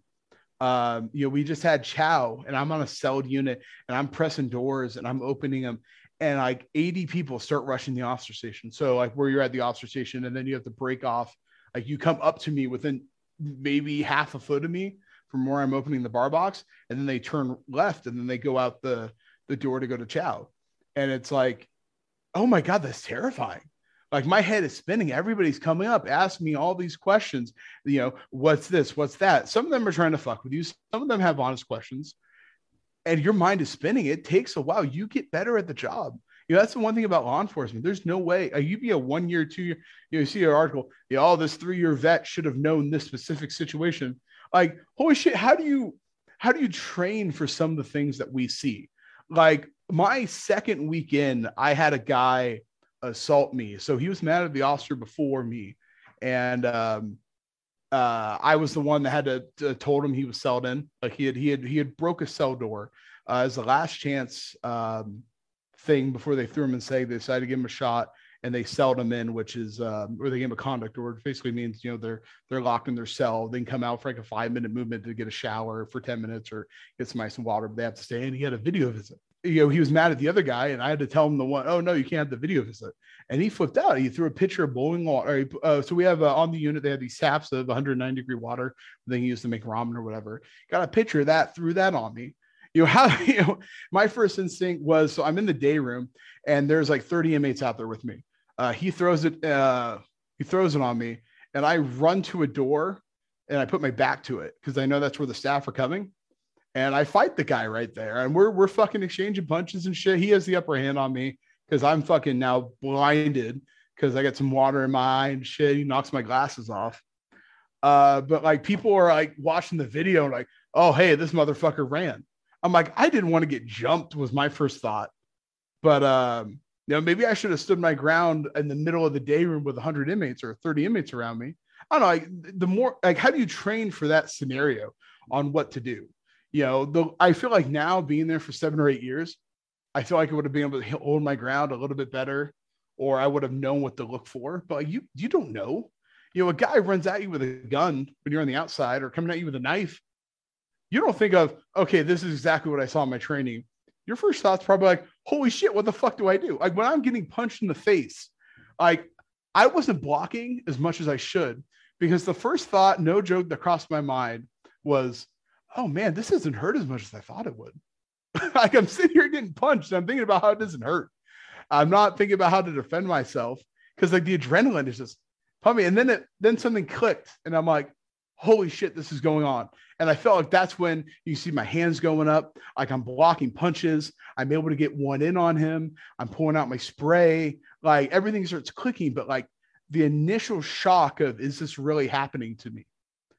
There's no way to train for that. And unfortunately, some people, I think, act poorly. Like it took me about 7 or 8 punches to the face to like, for that to click in on me. And then the next time it happened, which it wasn't as bad, I got kicked. Like I jumped in right away. Like the guy tried to kick me and I was able to fucking push his kick aside and I sprayed him. But like you guys on the outside, us on the inside, like you go from like 0 to nothing. Like, okay, one thing I like to compare about difference between corrections and prisons. Real quick though, before you do that though, I wanted to say something as far as like you can't train for that, which it's one thing to get it in a simulation. It's another thing for it to actually happen. But that's why I'm a huge fucking believer in stress inoculation. Huge believer in that. Like the academies where it's like a college environment, you're not doing anybody any favor. Like you need to fucking run them. You need to fucking stress them out so they're used to that. Because I know when I went through, that was very helpful in my career. But go on. No, I agree with that. So like, you know, the classroom stuff can only go so far. Like some of my favorite training was where we dress up guys in hitman suits. And it's like, hey, we have a couple instructors, they're acting the inmates, they're in hitman suits. You got a hitman suit on or a suit on. You guys are going to be fighting. I believe we call it red running man. Through scenarios. We call it RBTs, or reality-based training. But yeah, I mean, that is some of the best training I feel like I've ever gotten. And I only got like 1 of those because we didn't have enough time for everyone to go through the 3 times we were supposed to. And that I hate because like that's like the best. Like, hey, I'm now in this situation. Holy shit, what do I do? This guy's coming at me. Or hey, this guy is just talking to me and I have to work out his issue, but he could fight me at any minute. And that's some of the best training I've ever had. And I really wish we did more of that, to be honest. I don't know about like you guys in the academy. Do you get like a bunch of that where like you have to like wrestle with instructors as we didn't get as much as we should have, for sure. I mean, we did a lot of defensive tactics and, you know, we got yelled at and, you know, wrecked and all that stuff. But I think we only had 1 real like true red man type scenario where we were fighting with instructors, which I think there should have been more. I feel like that's some of the best training because you can always think about this is what I'm going to do. But even in a training scenario, like that's, you know, that is the best way I've ever been able to get in that mindset. But anyway, what I was getting at was So the way they talked about it in our classes. So when sometimes it happens in front of the officer, and that's how it is. But from my understanding, the majority of the time, you guys, let's say you have a crime, you guys get called over the radio, hey, Unit 5 or whatever the hell it is. I don't know police lingo or any of that stuff. Unit 69. Hey, Unit 69, we got a 420 in progress at this corner of the city. So we need you to go over there. So once you get the call, that's when your adrenaline starts building up. That's when you start getting into the mindset of something is going to happen. You're able to build up that adrenaline. So when you get there, you're ready to go. Corrections, when you're on a housing unit, you are sitting there writing paperwork and you look to your left and all of a sudden some guy has got another guy in a headlock and he is beating the shit out of the guy. We don't have that slow build up to the call. And that's not to say something doesn't happen in front of you guys at times, it does. But the 99% of the engagements that we're in are 0 to 60 and no joke. You are just sitting there minding your own fucking business and you turn and some guy is getting stomped in, he's dying, or some guy is having a seizure, or some guy is having an overdose. And there's not that call saying, hey, this is what's going on. And you're mentally getting ready and preparing for it. No, you're just automatically in it. This is what's happening. I got actually, and I can't speak for everyone, but yeah, in my personal experience, I felt like a lot of the calls, I know there's a fancy fucking word for it. And I'm not trying to call out dispatchers. And I think we talked about it a little bit with Mo, but there's this term basically about dispatch hyping cops up. Oh. And I found a lot of the times the calls that seemed the worst really didn't end up being that bad. But then when you got there and you're like, oh, this is a nothing burger. And then all of a sudden it's fucking like crazy. So I think a lot of times people will call things in and they up what it actually is. But then for whatever reason, people will call some shit in that probably should be a big deal, but they're calmer to dispatch, or we get there and things elevate. I mean, for the most part, like, let's say there's like a shooting in progress. I'm not saying we won't get there sometimes when the shootings happen, but for the most part, we are not getting there right when the shooting happens. A lot of the times, when officers are involved in shootings, it's a traffic stop. So that's like 0 to 60. Or, yeah, I'm not saying it doesn't happen. Well, I'm just throwing it out there. Even when you do stop the guy, so like, hey, you're doing a traffic stop. Not to say it's 0 to 60, but maybe it's 20 to 60. You're okay. I've now stopped this guy. I am now getting into the groove of something might happen and give you that, like that kind of thing. You're starting to get into that mindset. I know what you're saying. You're starting to get into, you hit your lights, you're pulling the guy over. You're starting to get into that mindset. Like the 0 to 60, I would think of is like, I remember, was it last year? There was just 2 officers and I think it was like San Francisco or San Diego. Like they're just sitting there in their car eating food. Then some guy comes up and just starts shooting at them. Like that is like fucking like, you're fucking sitting there just eating your food and all of a sudden some guy's just shooting at you. That is that 0 to 60 what I'm talking about. I'm just like, holy shit, there was no indication, nothing to say that something was going to happen. And all of a sudden someone's shooting at me. Yeah. I mean, I guess the point I'm getting at is, I think that maybe there's kind of a misconception as far as like police work and dispatching and things go and how we go to things, because it's such a fucking mixed bag where like sometimes that call that's totally amped up is fucking amped up and it's fucking on when we get there. And then sometimes you get there and you're like, oh, this is fucking nothing burger. Nothing actually happened. Because you're relying on random people to call in and it's like, that's such a mixed fucking bag. And I'm not saying that to like, I'm not saying that to discount what happens in the jail, because based on everything we've talked about, you have guys that there's a reason guys don't want to act out because they don't want to lose things. They don't want to be in jail longer. They don't want to go to SEG. They don't, whatever. I'm not discounting any of that. I was just merely pointing out that there is a lot of that 0 to 60 in law enforcement. I'm not saying you guys don't have that, but I would say corrections is mostly that. Like if you're working like a response team, like then you might have that like, inmate fight, blah, blah, unit, inmate fight, blah, blah, I need an 18 response. So, okay, now we're hyping ourselves for going, but that is, that is the less amount. The majority of the stuff is there's nothing to now there's something. And that for some people they have, so they talk a lot in, you guys have it in police too, so I'm not really trying to discard that. But correction officers as a whole, we have a lower life expectancy. We're usually unhealthier. They say when people walk into a prison, they're turned on, their adrenaline is pumping, and then it's pumping for the next 8 hours because we don't know where the threat's coming from, but we are in the threat. I'm literally looking at 10 guys in here for murder, 4 guys in here for assault, and I have to be eyes in the back of my head the whole 8 hours. So when people get off, they crash. People in corrections, like we die at like 59 or something like that. I can't remember the exact age, but it's one of the highest mortality rates for law enforcement in America. Or not necessarily on the job, but you guys are on the job way more than we are by any means. But a lot of our people don't make it to retirement because we're dying of heart attacks before, because the stress is killing us. And that's the one thing about a prison that you just, like, my first couple of years I was turned on, especially after my assault. I was on 24/7. I would come home, I would crash. I was sleeping 10 hours a day, maybe longer. I was so exhausted. And eventually I had to tell myself, like, I can't do that anymore. I can't be turned on the entire time at work, 8 hours, 12 hours, 16 hours, if I'm working overtime or whatever.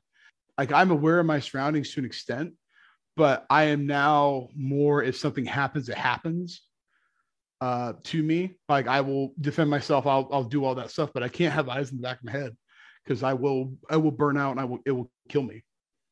And it's really shitty to have that. I feel like maybe some people in the corrections here might know what I'm talking about. Like, when you come home and you're just dead, like, I have to force myself to, okay, I'm gonna take the dog out for a walk once I get home. Like, no, I don't want to do that, dude. I am so burnt out. I just want to lay down and go to bed. No, I'm forcing myself. I'm going to get out. I'm going to put my running shoes on. I'm going to go for a quick run with the dog or something. Because you just, it's killing people, man. Like, that is one thing in corrections that is really rough. Yeah, I think that's one of those things throughout, the medical field, especially like like an ER nurses, setting. like ER nurses and stuff like that. Like, Nursing, there's a lot of these law enforcement, these professions that cross EMT, EMTs. You're kind of dealing with the same thing in different ways, and that's the unexpected toll that we talk about, but nobody on the outside talks about. Like, look, I'm not. Oh, just man up! It ain't that bad, I'm not looking for a thank me for my service type thing, but it's a real thing. Like, guys will retire at 59 and they're dead at 62, because we've had 3 officers in the last 2 years that have retired since COVID die within 6 months of retirement. And one was 68. He was with us for a while. Not 68, 65. I'm sorry. But one of the guys was like 58. He retired early. He had a military pension too. And he's like, you know what? I've saved some money. I'm going to retire. He died within 6 months. He got a heart attack. And that guy was like pretty fit. And it's just like, we have so many of those folks that are dying early. And I look at myself and, like, I wouldn't say I'm obese by any means, but I got a little weight on me. And it's like, I'm doing whatever I can to try and get off that and be a little healthier, because I don't want to be that. I want to retire. I want to enjoy my life. I don't want to retire and have 6 months. And a lot of law enforcement folks, we're dying early. The stress of the job, if you cannot find healthy outlets, is killing us. And people on the outside just, they don't get it. I'm not going to, you see a 30-second clip of an officer getting assaulted and like, oh, hey, man, he maybe punched that guy too hard. But you didn't see all the other stuff that led up to it that, like, stressed the fuck out of the guy. I don't know. Like, that just gets me, man. Sometimes, like, we're, people on the outside just, what? When I say they don't care, they don't know. Again, no, they don't care, dude. They don't care. They don't care. They don't even want to know. They don't care. Yeah. Like, they want everything to be perfect and sunshine and rainbows. And if it doesn't happen, sunshine and rainbows, like they believe it should happen, it's bad. But they neglect to think about, like, all the shitty people in the world. But right now, Blue Man, we're just people, man. Like, we make mistakes and shit. Like, we're doing the best we can, but, like, we're working in an environment. So I read an article here the other day that, like, if you work in police, and it probably is similar in corrections, it's like an average person sees 1, maybe 2. It's like 1.3 or whatever critical incidents a year. We're talking about someone dying in front of them, a heart attack, an assault, a car wreck or something. The average at cops sees hundreds. In 1 year, I remember in 2019, I had a rough year. I I broke up like I think it was like 15 fights, some pretty bad ones. I gave a guy an overdose. We gave him CPR for an hour because it took a while for the EMTs to come. So we're on the unit just pumping this guy, and he's got fucking bile coming out of his mouth. The eyes are rolling in the back of his head. I saw my first stabbing that year.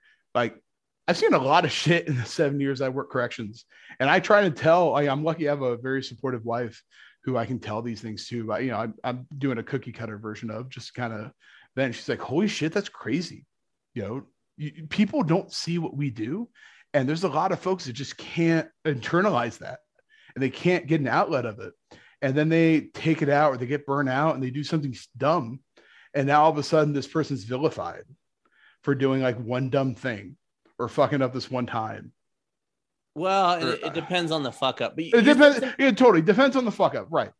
You did say something that kind of, I thought was interesting as far as, they see the one thing, especially with the advent of social media and body cameras and stuff, is they're seeing something sometimes where I got to give the little disclaimer so nobody gets triggered. Like, there's been some guys that have fucked up, obviously, but totally. You're seeing things that you don't understand, or you're seeing a small portion of it and you don't understand. And like, no one fucking knows what Graham v. Connor is. No one understands use of force. They just see it and it looks rough and they don't like it.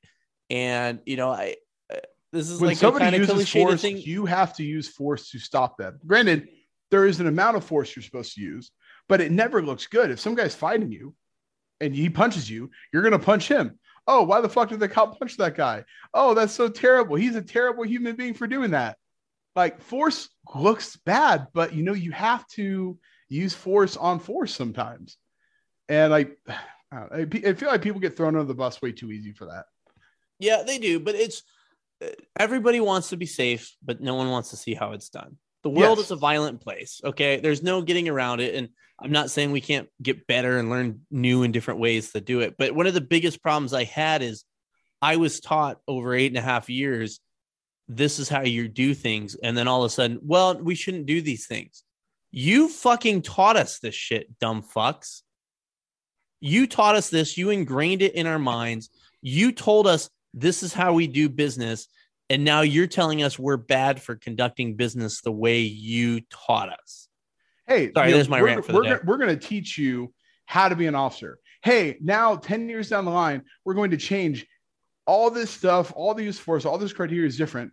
And we're going to have an iLearn or a short thing on the computer for your yearly training about how this changes. We're not going to put you back into a class. We're not going to change the RBTs. We're not going to send you back to the academy or any of this stuff to retrain you on this. We're going to give you a 10-minute iLearn that says what not to do. And there you go. Now you have to figure out how to change it. Like, you can't change overnight. Like, some of these changes that the admin wants, it's just like it's unrealistic to tell a person this is how we do business and then expect them to change overnight. Exactly. I'm not going to say we don't have evolution in our job, but I was watching there's a very good YouTube channel. I think it's called Task and Purpose for this guy. It was like a military grunt. He was in Iraq and Afghanistan. And he was talking about how when the U.S. military went in 2001, you had went to Iraq in 2003. Your soldiers were taught how to kill and do you're an army guy. You go in there, you kill the bad guys. That's it. And they were training people to basically be cops.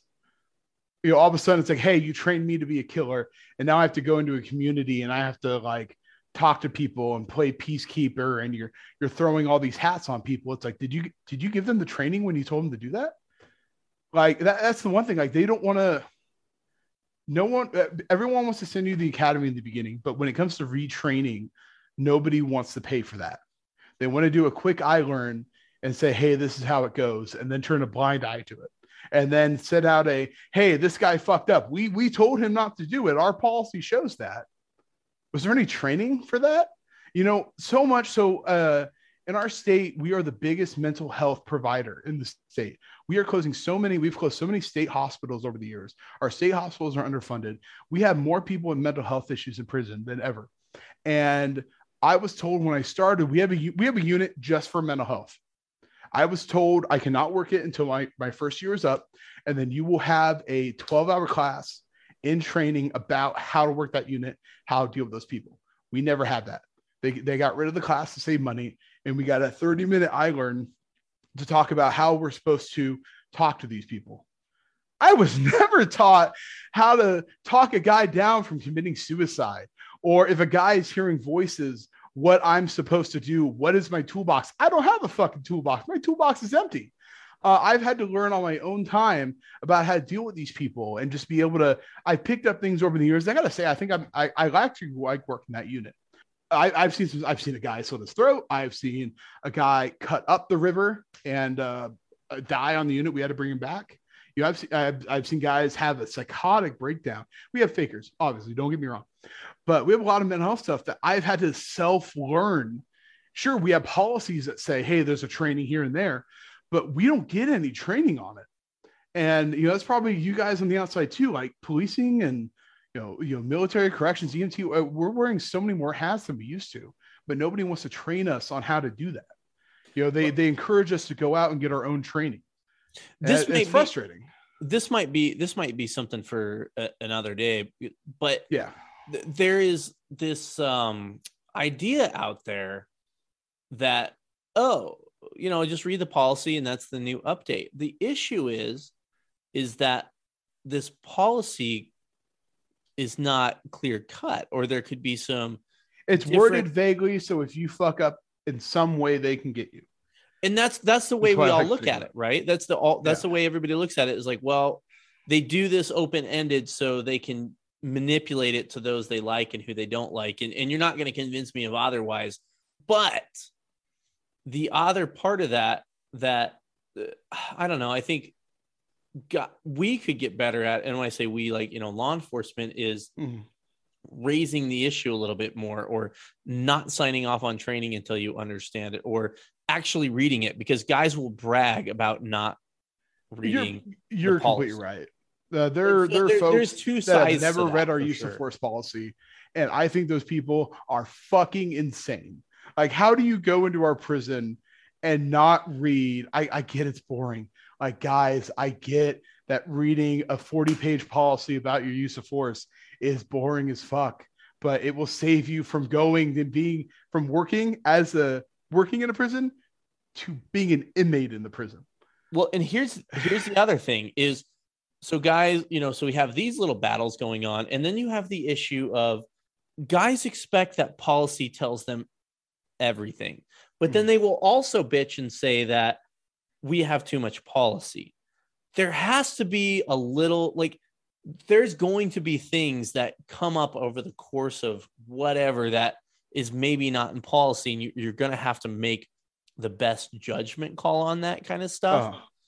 I don't know. It's kind of this interesting phenomenon where they're like, well, there's no policy on this, or you know what I mean? Like, there's no way to write policy for every scenario.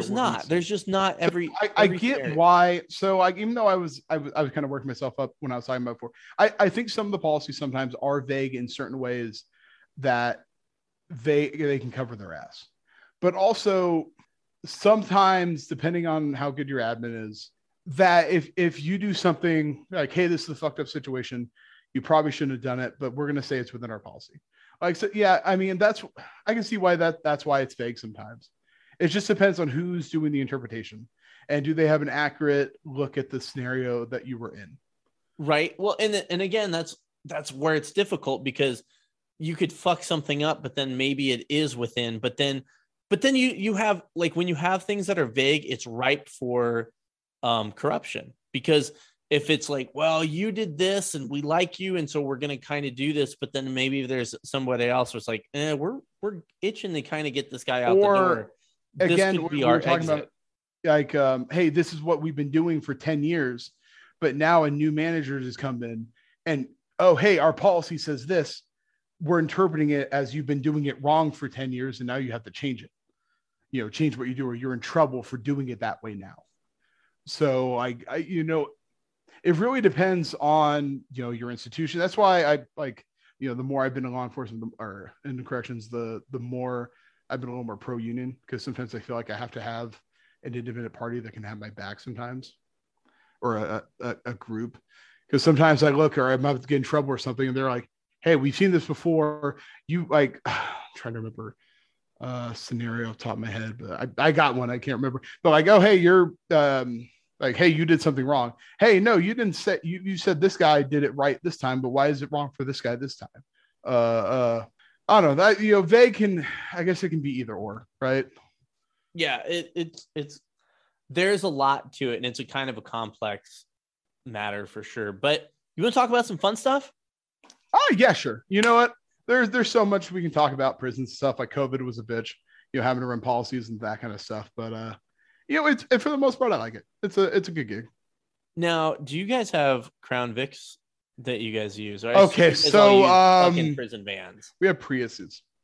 What? So for our prisoner transport, we have a Astro van from the 1980s. That's our main transport to the hospitals nearby. And then we have mobiles. So we have a couple mobiles that will go around the facility. They used to be Jeep Grand Cherokees, I believe. They moved to the Prius like mid 2000s, late 2000s to save gas. But we have Priuses that drive around the facility, and they're with their pistol, shotguns, and rifles, like just driving around. And it's weird to see a Prius driving around a prison, but that's what we do. Because in all honesty, I don't think we've ever had to engage. I'm trying to think. I don't think we've ever engaged somebody in a fight outside of prison with rifles and pistols. So they're mostly just there as a deterrent than anything else. So they care about the gas mileage more than the comfort. I'm sure the Prius is a very big deterrent. Let me tell you, I used to think the Prius was the dumbest vehicle in the world, and part of me still does. But some of those vehicles are going.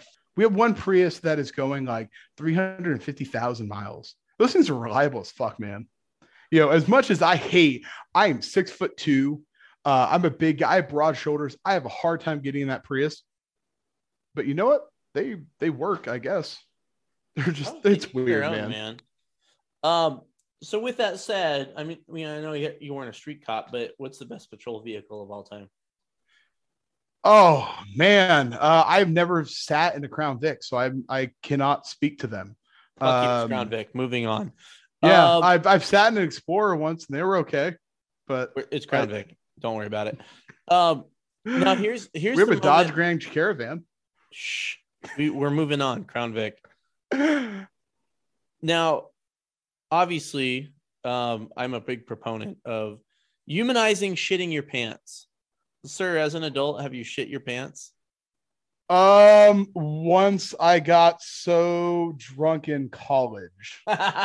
Everybody's that I had a little bit come out. So like, because dribble. I'm a celiac now, I just can't drink. I've pretty much been sober for the last 7 or 8 years.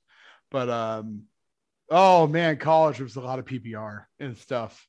And I've done it once. PBR will cause some leakage, I've heard. Oh man, that was you know what? It was a fun night. We've been trying to settle the proper way to shit with a duty belt on. Do you guys have a full duty belt or basically? So what we carry on us, so on my belt, I have 4 main objects. So I have my OC spray. I keep that on my right, my front and right. I have my front left. I have handcuffs. My back, my middle back left, kind of like the 7 o'clock, 8 o'clock. I keep a radio, and then we have a CPR mask on my probably 3 or 4 o'clock, and then I have a bunch of belt keepers. But we don't have as much as probably you guys have. But if we work a belt though, yeah. So if we work tower or if we work mobile, then we have a handgun on us. Then we have the extra magazines. So I have a safe light belt that when I'm working in the prison, I just attach everything to my belt. I have it's called a core belt. It's one of those with like the sliders on it that it's made for like a gun belt. They're very nice. Anyway, I'll just use a regular belt when I'm in the prison, but when I'm working a position that actually has a firearm, then I'll use a duty belt for that. Okay. Now, I don't know if you've run into this problem, but taking a shit with a duty belt, do you take the whole belt off or do you keep it on with the keepers? What do you do? So the belt I use, so it's a safe light belt. It has a belt that goes through the loops, and that's Velcro. And then the duty belt goes around and Velcros to it. So I actually don't have belt keepers. So what I'll do is I'll take the outside belt off, and that comes off just with Velcro. It's pretty easy. And then it's actually pretty easy to get to it. I hate having belt keepers and shit. I did that when I first started, and I had to take a shit, and it took me so long to get it off that I swore I would never use that belt again. All Fair enough. Well, buddy, we've kind of come to the conclusion of this very poorly made Police Memes podcast. Do you have any words of wisdom for the millions of listeners out there? Oh man. I mean, I can't speak for every state, but if you're in corrections right now, make sure you're not getting make sure you don't have any inmates that are friends. Don't fuck the inmates. Like seriously, there's so many people in the world you can go out and you can have sex with. Tinder. Don't do it with the people. Yeah. I mean, there's so many badge bunnies. Like literally my first week. So I moved to a smaller town where I work. I was living at a hotel for the first 2 weeks. I was dating my now wife at the time. But the bellhop was fucking hit on me when I'd leave for work. So I'm not, there's people out there that want to fuck you, man. Even if you're 450 pounds out of shape, you got a badge on there, want to fuck you. Don't fuck the inmates. Just don't do it. Prison's not as bad as people think it is. I'm sure there's some states that are worse. Like I hear really bad things about Louisiana and Mississippi. You guys maybe have a better experience with some of the people that work in there, just what you hear. But there's a lot of states where it's not a bad job. Like it's really not. The pay's decent for some of the places. If you're making less than $20 an hour, don't do this job. If you're making more and you got decent benefits, give it a shot. Like it's really not too bad. Like there are chances of being assaulted. If you're going to go into any kind of law enforcement, that chance is going to be there. So it's not a bad gig, and you can't go in there expecting you're just going to beat people up. You have to go in there being able to talk to people. You got to be able to talk to people. You got to be human. You just got to be a decent person. That's all it is. You're not going to go in there. You're not going to change the world. But, if you can do your 8 and then your 8 to the gate and then head on out and be friendly with your coworkers, it ain't a bad job. We didn't talk about this. How's the prison food? All right. So we actually, I would have said, so the inmates tell me it's some of the best that they've ever had. And that's scary. Do you get the food ain't too bad. I eat in your own food. I eat at the prison. So depending on the meal, because of my celiac disease, some meals I can't eat. So I will bring in it sometimes, but I eat at least the breakfast. Like they'll do bacon, they'll do eggs, they'll do potatoes in the morning, hash brown, shit like that. I might not be the highest quality bacon or eggs you've ever had, but they're pretty decent. It fills a hole. We got to pay for it. We pay $2. You have to pay. So the staff do. Yeah. We have to pay a reduced rate to be able to eat there. Fuck them. The inmates. So we have, oh my God, they'll do everything from spaghetti night. There's fucking, tamales. They have, bacon, eggs, turkey tetrazzini. They do food on the outside. You'll see on inside in prison. The quality might not be quite as good. Like I said, other inmates tell me that the food here is better than a lot of other prisons because like I said, we don't contract out with the Sodexo or someone like that where they're profiting a bunch of money. So I would like to think because of that reason, the quality of the food is higher at our place, but it's still prison food.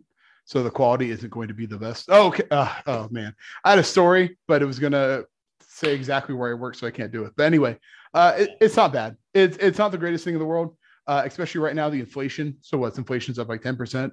The Capitol building said that we could not get an increase in food in our budget. So like lately I've noticed a dip in quality, but it's still not as bad. I eat worse and I eat better than I did when I was eating on college campus at the university dorms.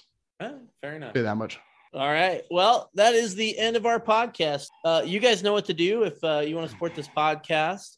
Spread the word. Tell your friends about it. Tell your mom. Tell your ex-lover. Tell your inmate friends to tune in to the Poorly Made Police Memes podcast. At the end of every single episode, there's a little link. You click on that, use your commissary card, and you can donate. I'm very proud of that, by the way, that joke. Nice. That's pretty good. Yeah, you can donate a few bucks to keep the lights on down here in the dungeon and keep this going. Of course, I got all kinds of nice T-shirts, and I should have a coin coming out fairly soon. You got a coin coming? I have some. This will be the third coin. Nice. And then T-shirts. I got all that good stuff. And then, of course, please take care of the sponsors of the podcast because without them, I wouldn't be able to do this, and I'd have to go get a real job, potentially at a prison. Yeah, buy some merch. I bought a patch. I really like it. Buy some merch. Buy a patch. Take care of the guys that sponsor these episodes because they are your brothers and sisters. With that said, remember, don't fuck inmates. Don't fuck the inmates. Like, seriously, don't fuck the inmates. And remember, I love most of you. Bye-bye.